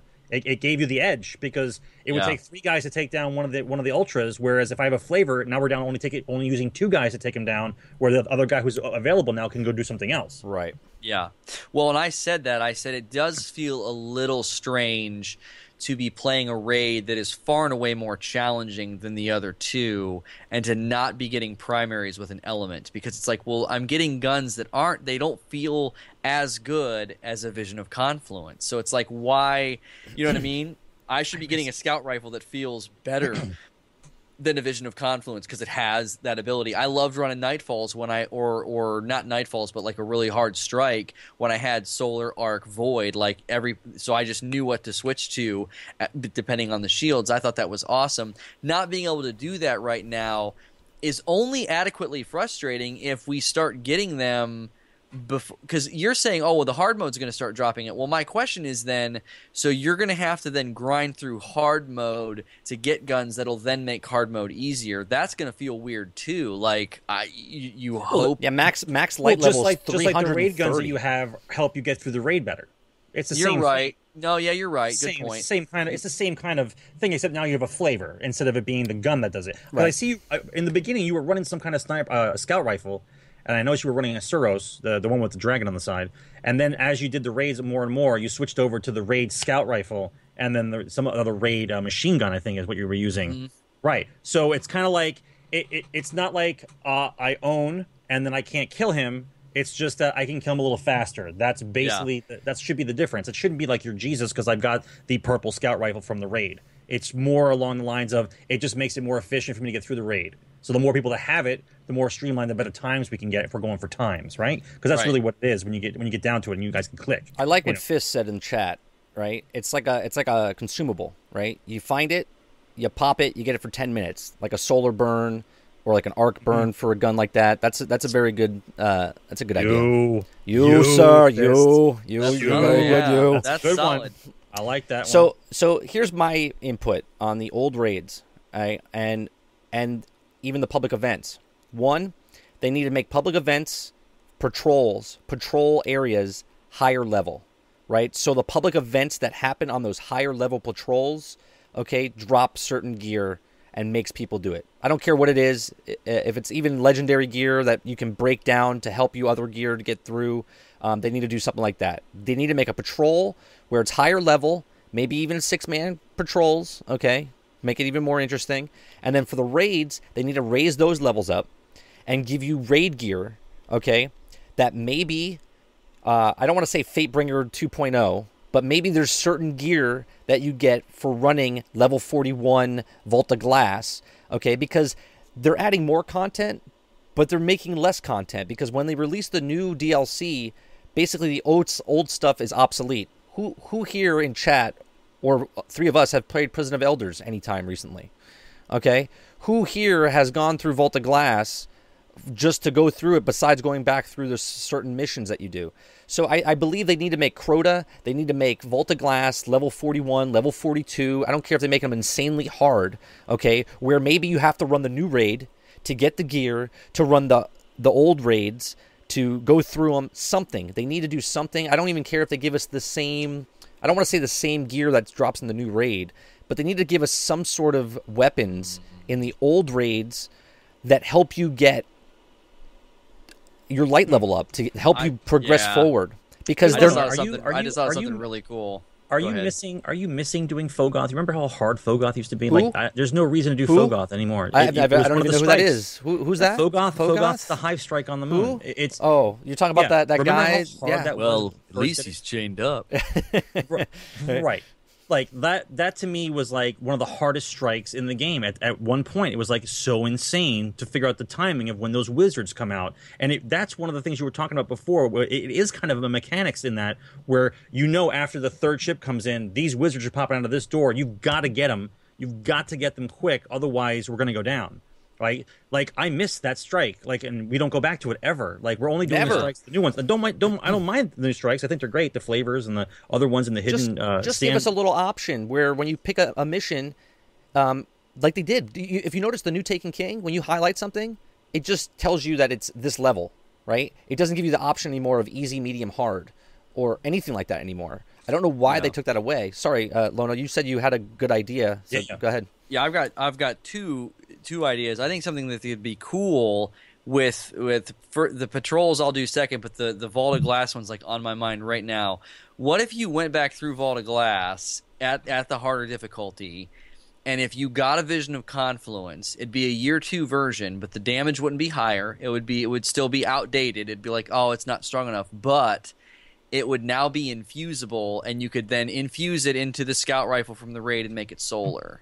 That'd Now be awesome. that would be bomb. I would do that. I'd be like, give me a freaking vision. It's a year 2 vision. I can infuse it into my scout and make it a solar scout, and then go into the hard raid. Like, oh man, that would be tight. That right I think there? that'd be- It's That gold, right- Jerry. that- Gold.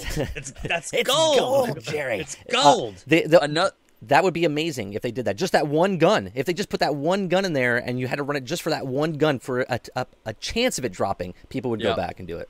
Or the Fatebringer, but it had to match, right? If you'd have to that would then make that the hand cannon from the Oryx raid sucks right now. It's kind of like, oh, the reload's too slow. Right. But if I could take a Fatebringer, infuse it, and make it arc, suddenly that gun matters now. Like you can then, because and the shotgun too. Like the shotgun's just stupid from the Oryx raid. It's no good at all. But I think that would be a way to breathe life into the old raids. Now patrols.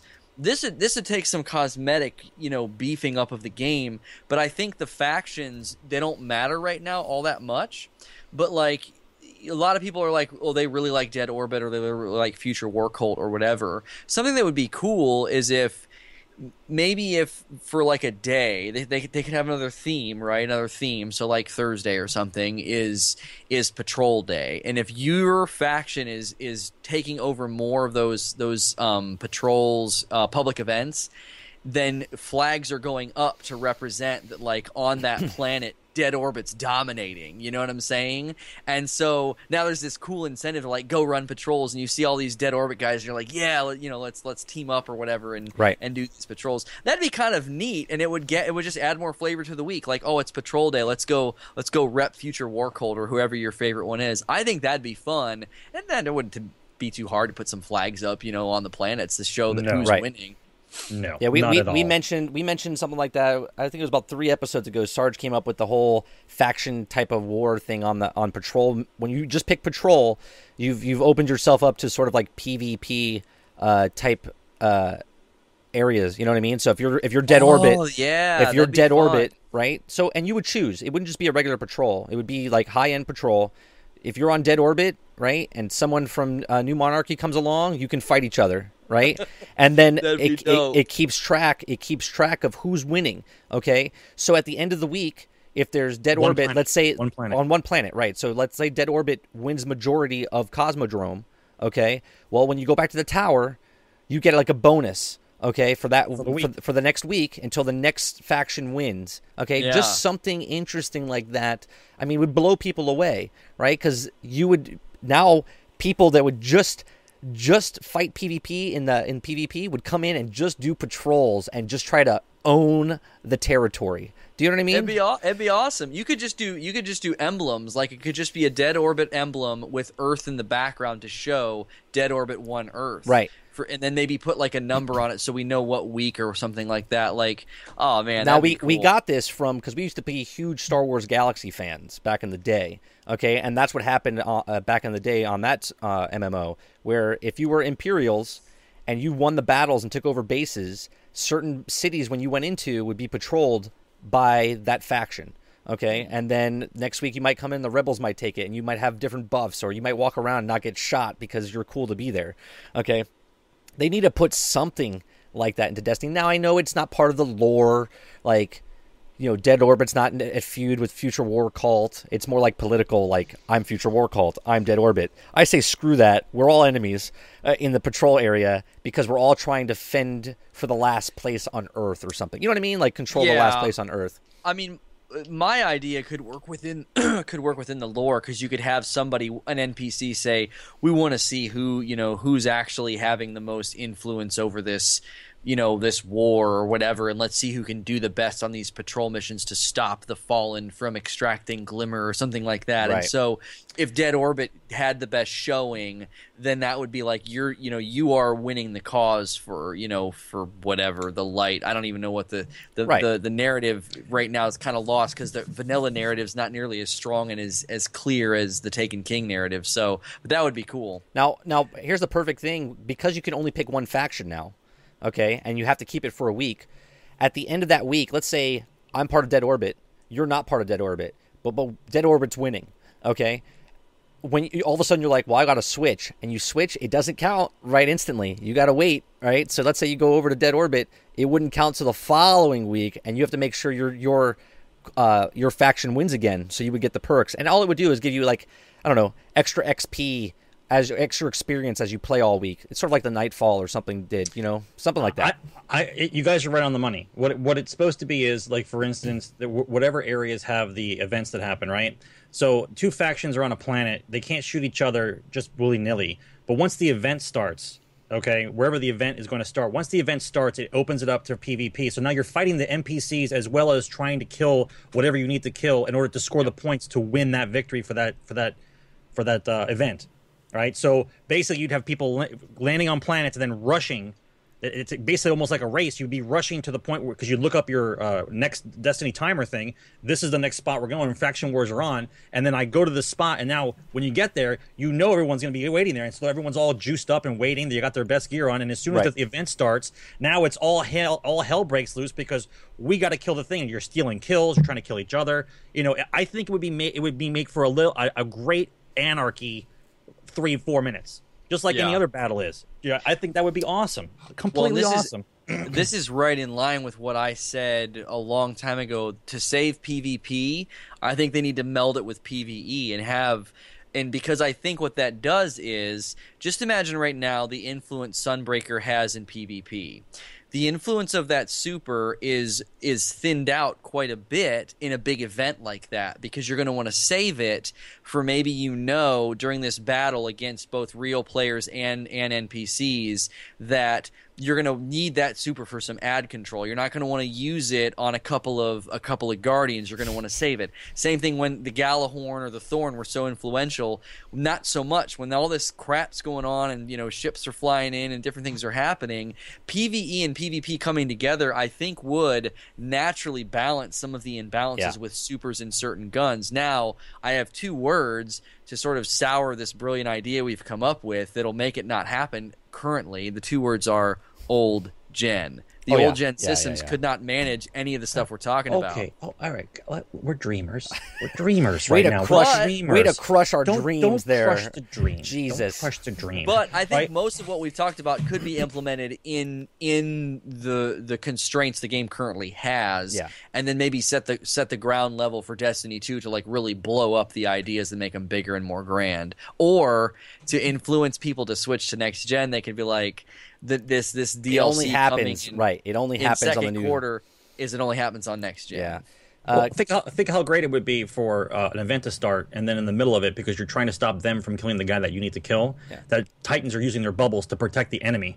You put a bubble up to put the enemy inside the bubble so they can't kill it. So you're inside meleeing it or you shotgunning it, and they can't get to them. Yeah, man. Crazy. And obviously, have all this. Obviously, the NPCs would still be a part of this faction wars on the planets while you're all fighting.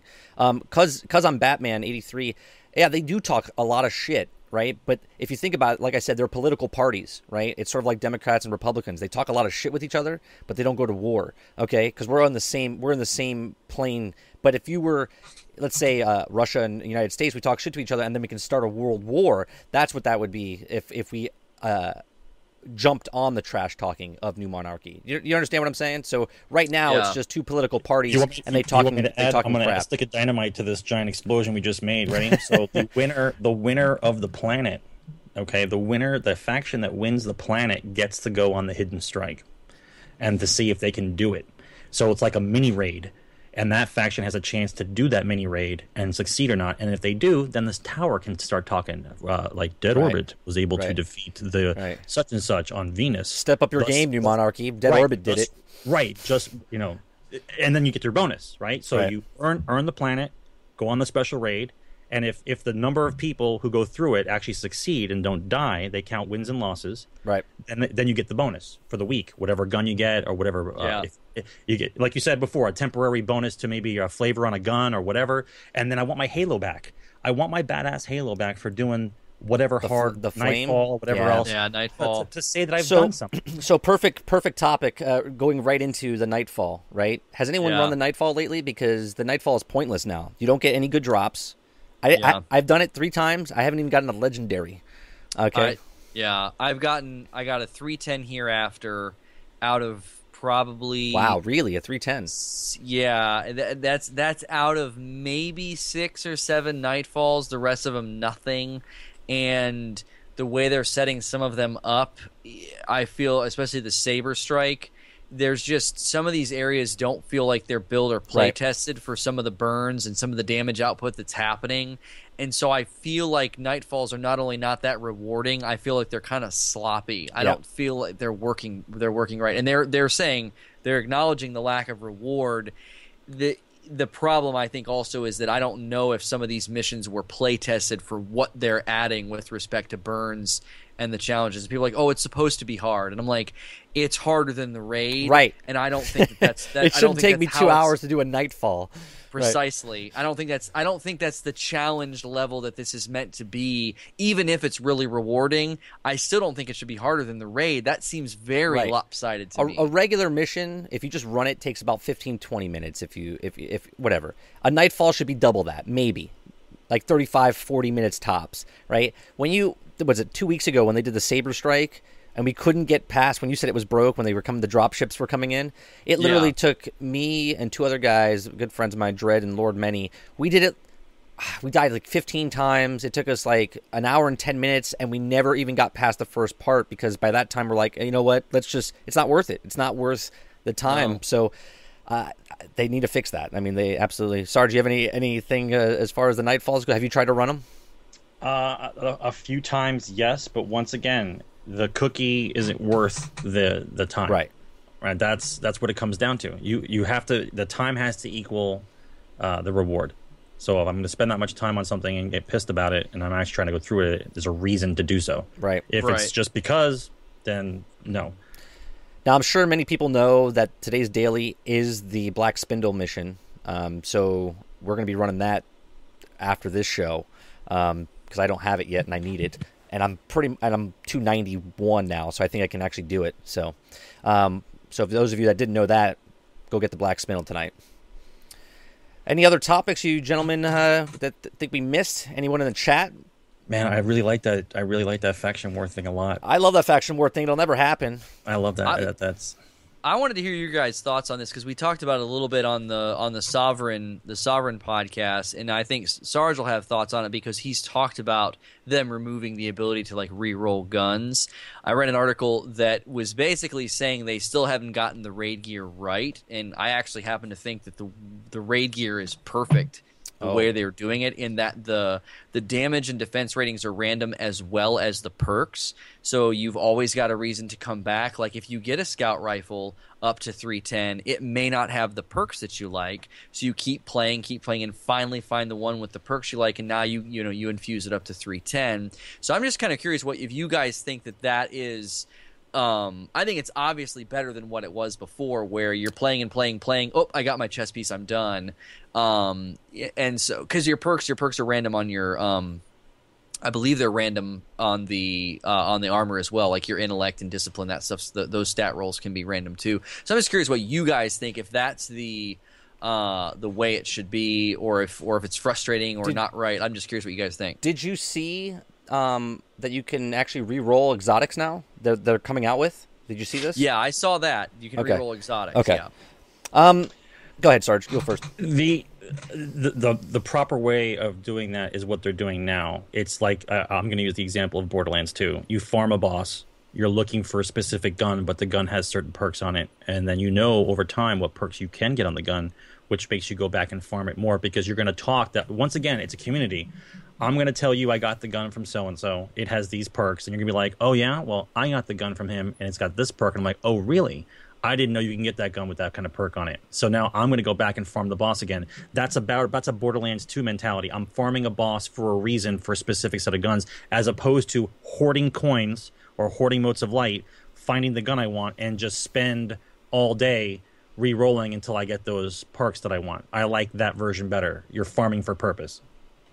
I agree. I mean, I really don't have much to add to that. I mean, I agree 100% that it should be like the Borderlands mentality where, you keep doing the Shield Brothers over and over to get this one drop. I don't think that's a bad way to do it. So, hey, I would even go as far as to say that how you kill a boss causes a drop.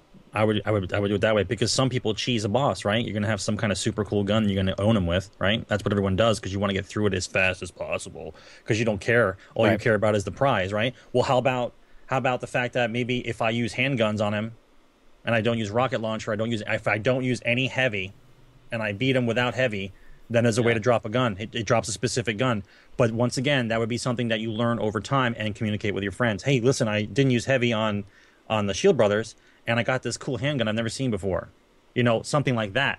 Right. Where it's a hidden goal. Right. I like they have these in place. You've seen it.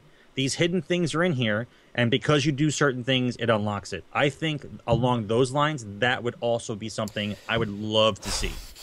Because they need to do that with the raid, because with the raid, everybody's like, oh, you can do just one puddle method, one puddle on Golgroth. I'm like, I don't want to. That's not how he's supposed to be played. If you use every puddle, you should get a buff, like a luck buff. Like you use every puddle.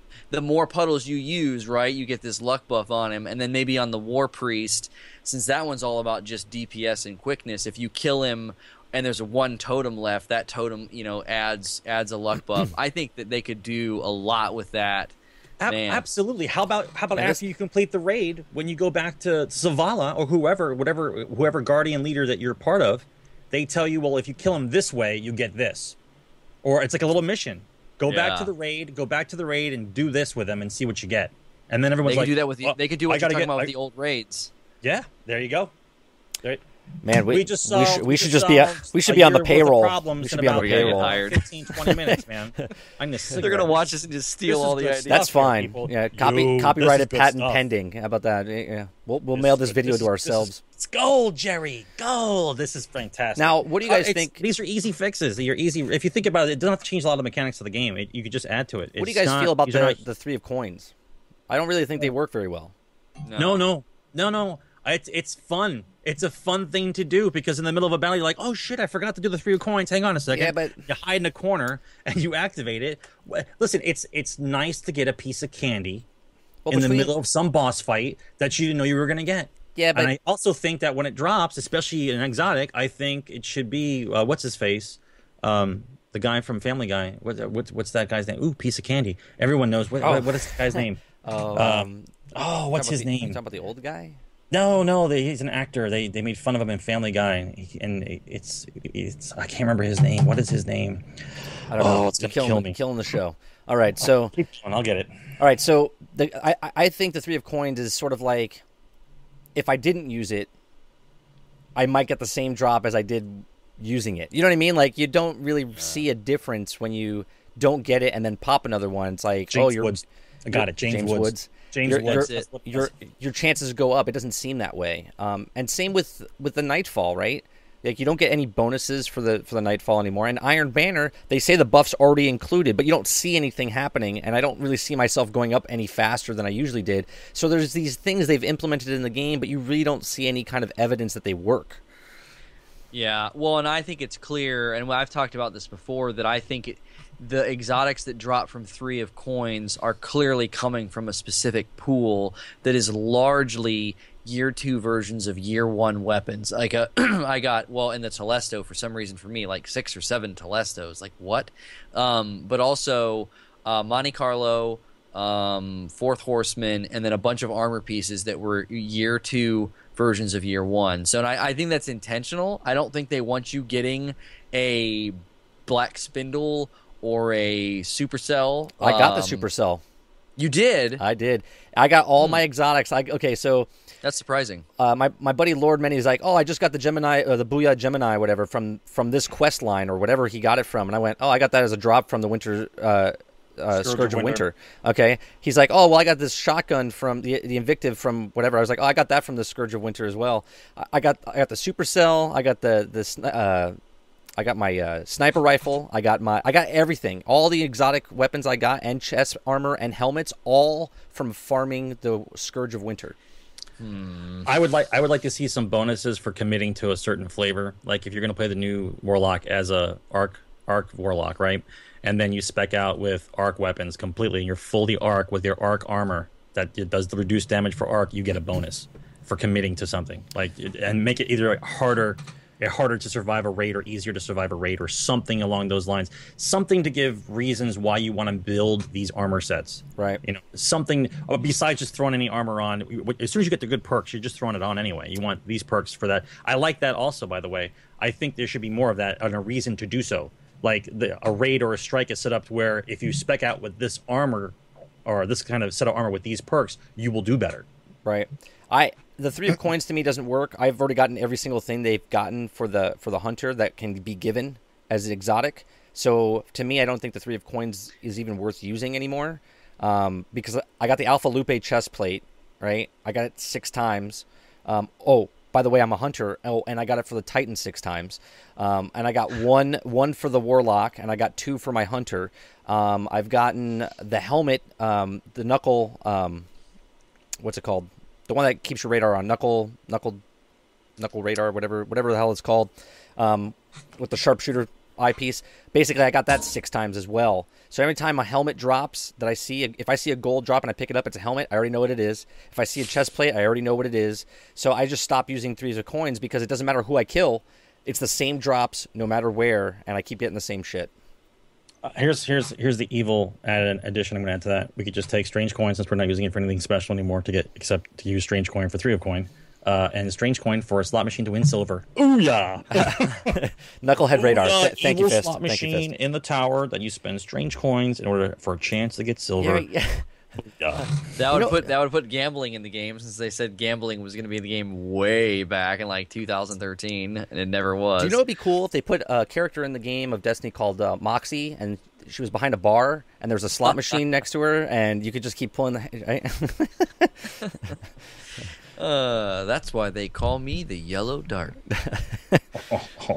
What's up, Cadix? Yeah, so I'm out of topics. If you guys have anything left, if not, I don't know. We were on fire there, man. I don't know what you're talking about. I'm gonna make sure I save this video hardcore, man. That was we were on a roll. That's some good stuff. That was good. That's some good stuff. There's not a lot of stuff to change when you're talking about the mechanics that we're talking about. There are ways to keep people interested in replaying stuff that you know you don't want to, but you give them completionist and they're not doing it. And it will make them do it. And I really liked your idea about killing bosses in a certain way. I think they could do some more of that with the raid, because I really still think the raid is the best content they've made, and I think it's a shame that it gets broken down into LFG. You need 295 Black Spindle experience. They want to run it in 45 minutes. And it's just like you take all the glory out of it by doing that. You just break it down into the mechanics. So if they sort of breathe, some life into it. So no, if you do certain things a certain way and have a little bit more finesse and a little bit more strategy, you're going to get better stuff or better drops. I think that that would help the content that is my favorite, part of the game, which is I'm still amazed that happened, but it is so good. I think it's a shame so many people can't get an LFG group because of that mentality in the gaming community of we just got to get it done, Right.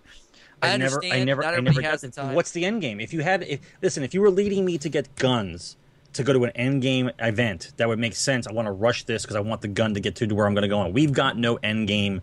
There's no trials. There's no Iron Banana. There's no place to go with these special weapons that you win from the raid to go brag about them, because the areas that we need to go to for the end game portion of it are broken. Okay, so make the fun about it is getting that weapon. This is a badge of honor. That's how it's supposed to be. We're going to do the raid for a reason. I want this gun. I'm in there for this gun. You can hear some of these guys talk when they run the raid with you. They're like, oh, yeah, man, I got the shotgun that I wanted. Meanwhile, half the stream is like, that gun's garbage. He doesn't care. I want that shotgun. I'm running this raid for that shotgun, and I got it. That's the way it should be in your mind. You're not trying to we got to run through this. Listen, once again, it's almost the same as you saying before from the old raids, where if you don't have Gjallarhorn, you're out. Gjallarhorn. Yeah, you know what I mean? It's almost kind of that mentality, but you're talking about speed as opposed to weapon. If we can't do this, then we're going to do something else.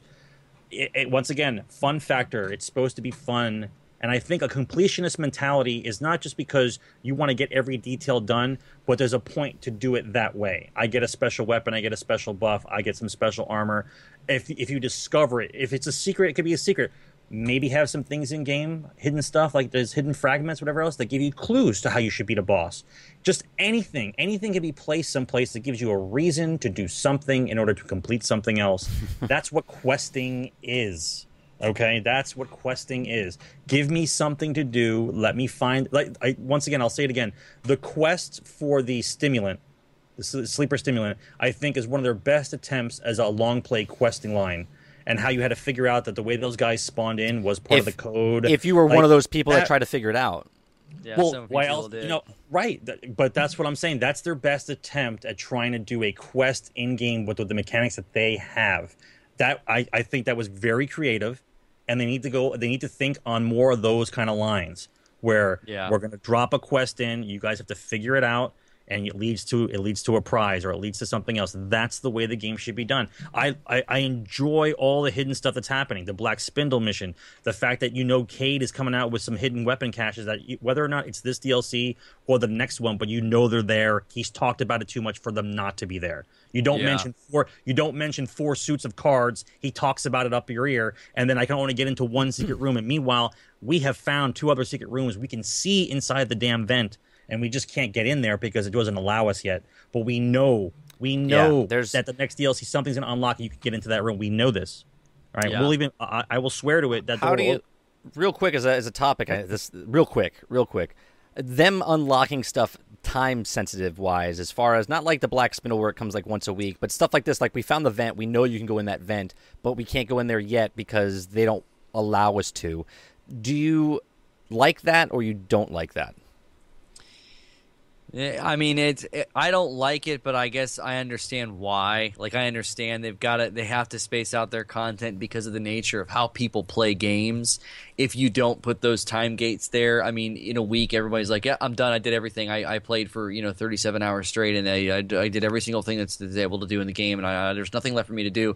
So I understand why they do it. It is frustrating. I didn't like that with the exotic thing that you could do in the prison. You had to like wait for Varix to summon you, and it's like, well, if this is my day to play, right, and I got to wait 72 hours, like, so they need to be thoughtful about that. I mean, what we were just talking about with like the secrets and stuff, I think that they're onto it. I think something to keep people from being able to just go to YouTube or get people to tell them how to do it would be to have it maybe be more random. Like, that the number of the way they spawn in is your code, but the way they come in is random, so you can't just watch a guide. I think that'd be an easy way. Fist had a great idea. If you do a certain task in a certain way in the raid, you get to run it another 3 times for rewards.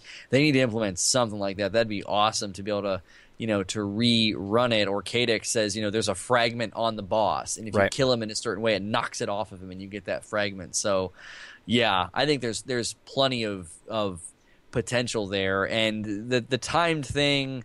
It's frustrating. I've run the raid 30-some times, and out of, I think, 12 times out of those, I actually pulled for gear.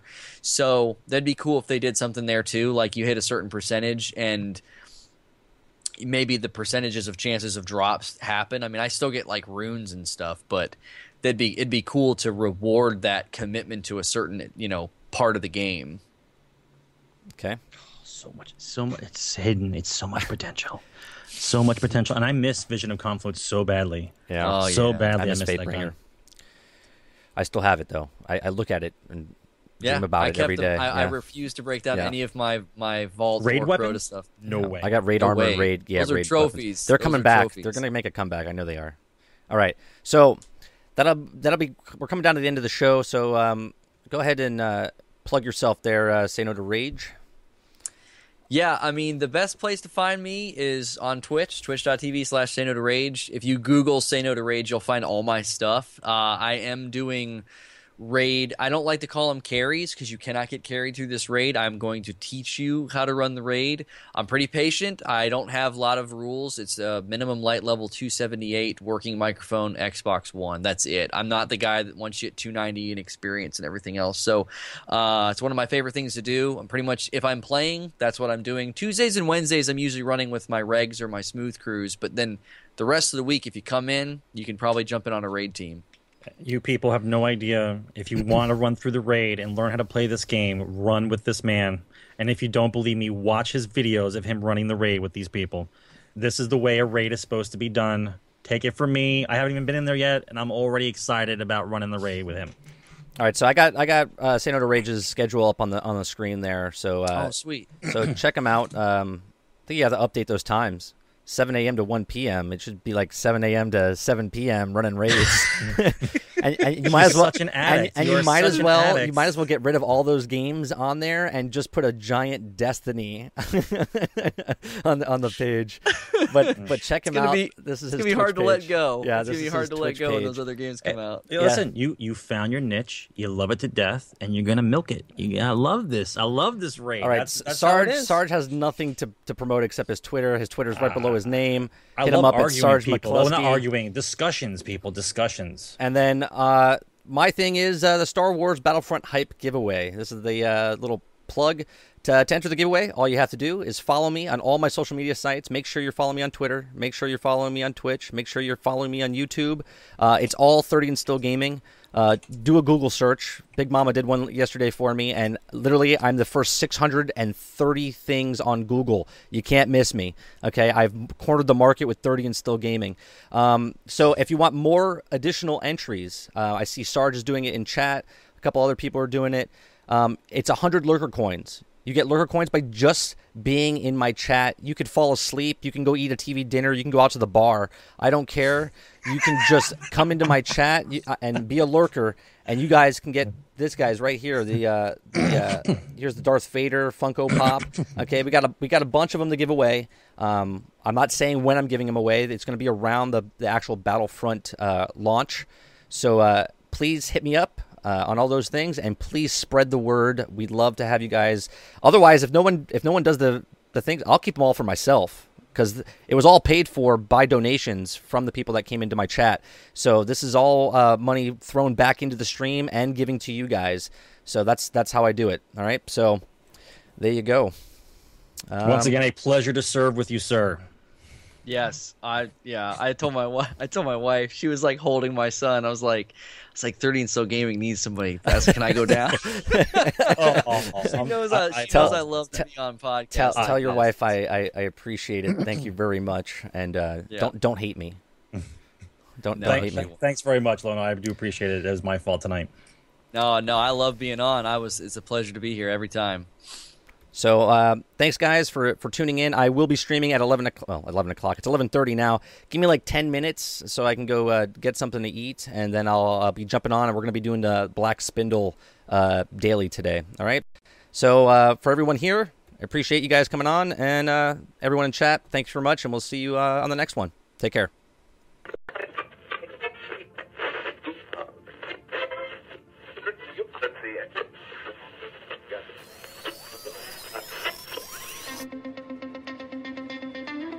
They're two brothers and gamers that have been playing games since the early 1980s. Combined, they have over 65 years experience. Join them each week as they discuss and rant about gaming and entertainment news. This is Generation X Gaming.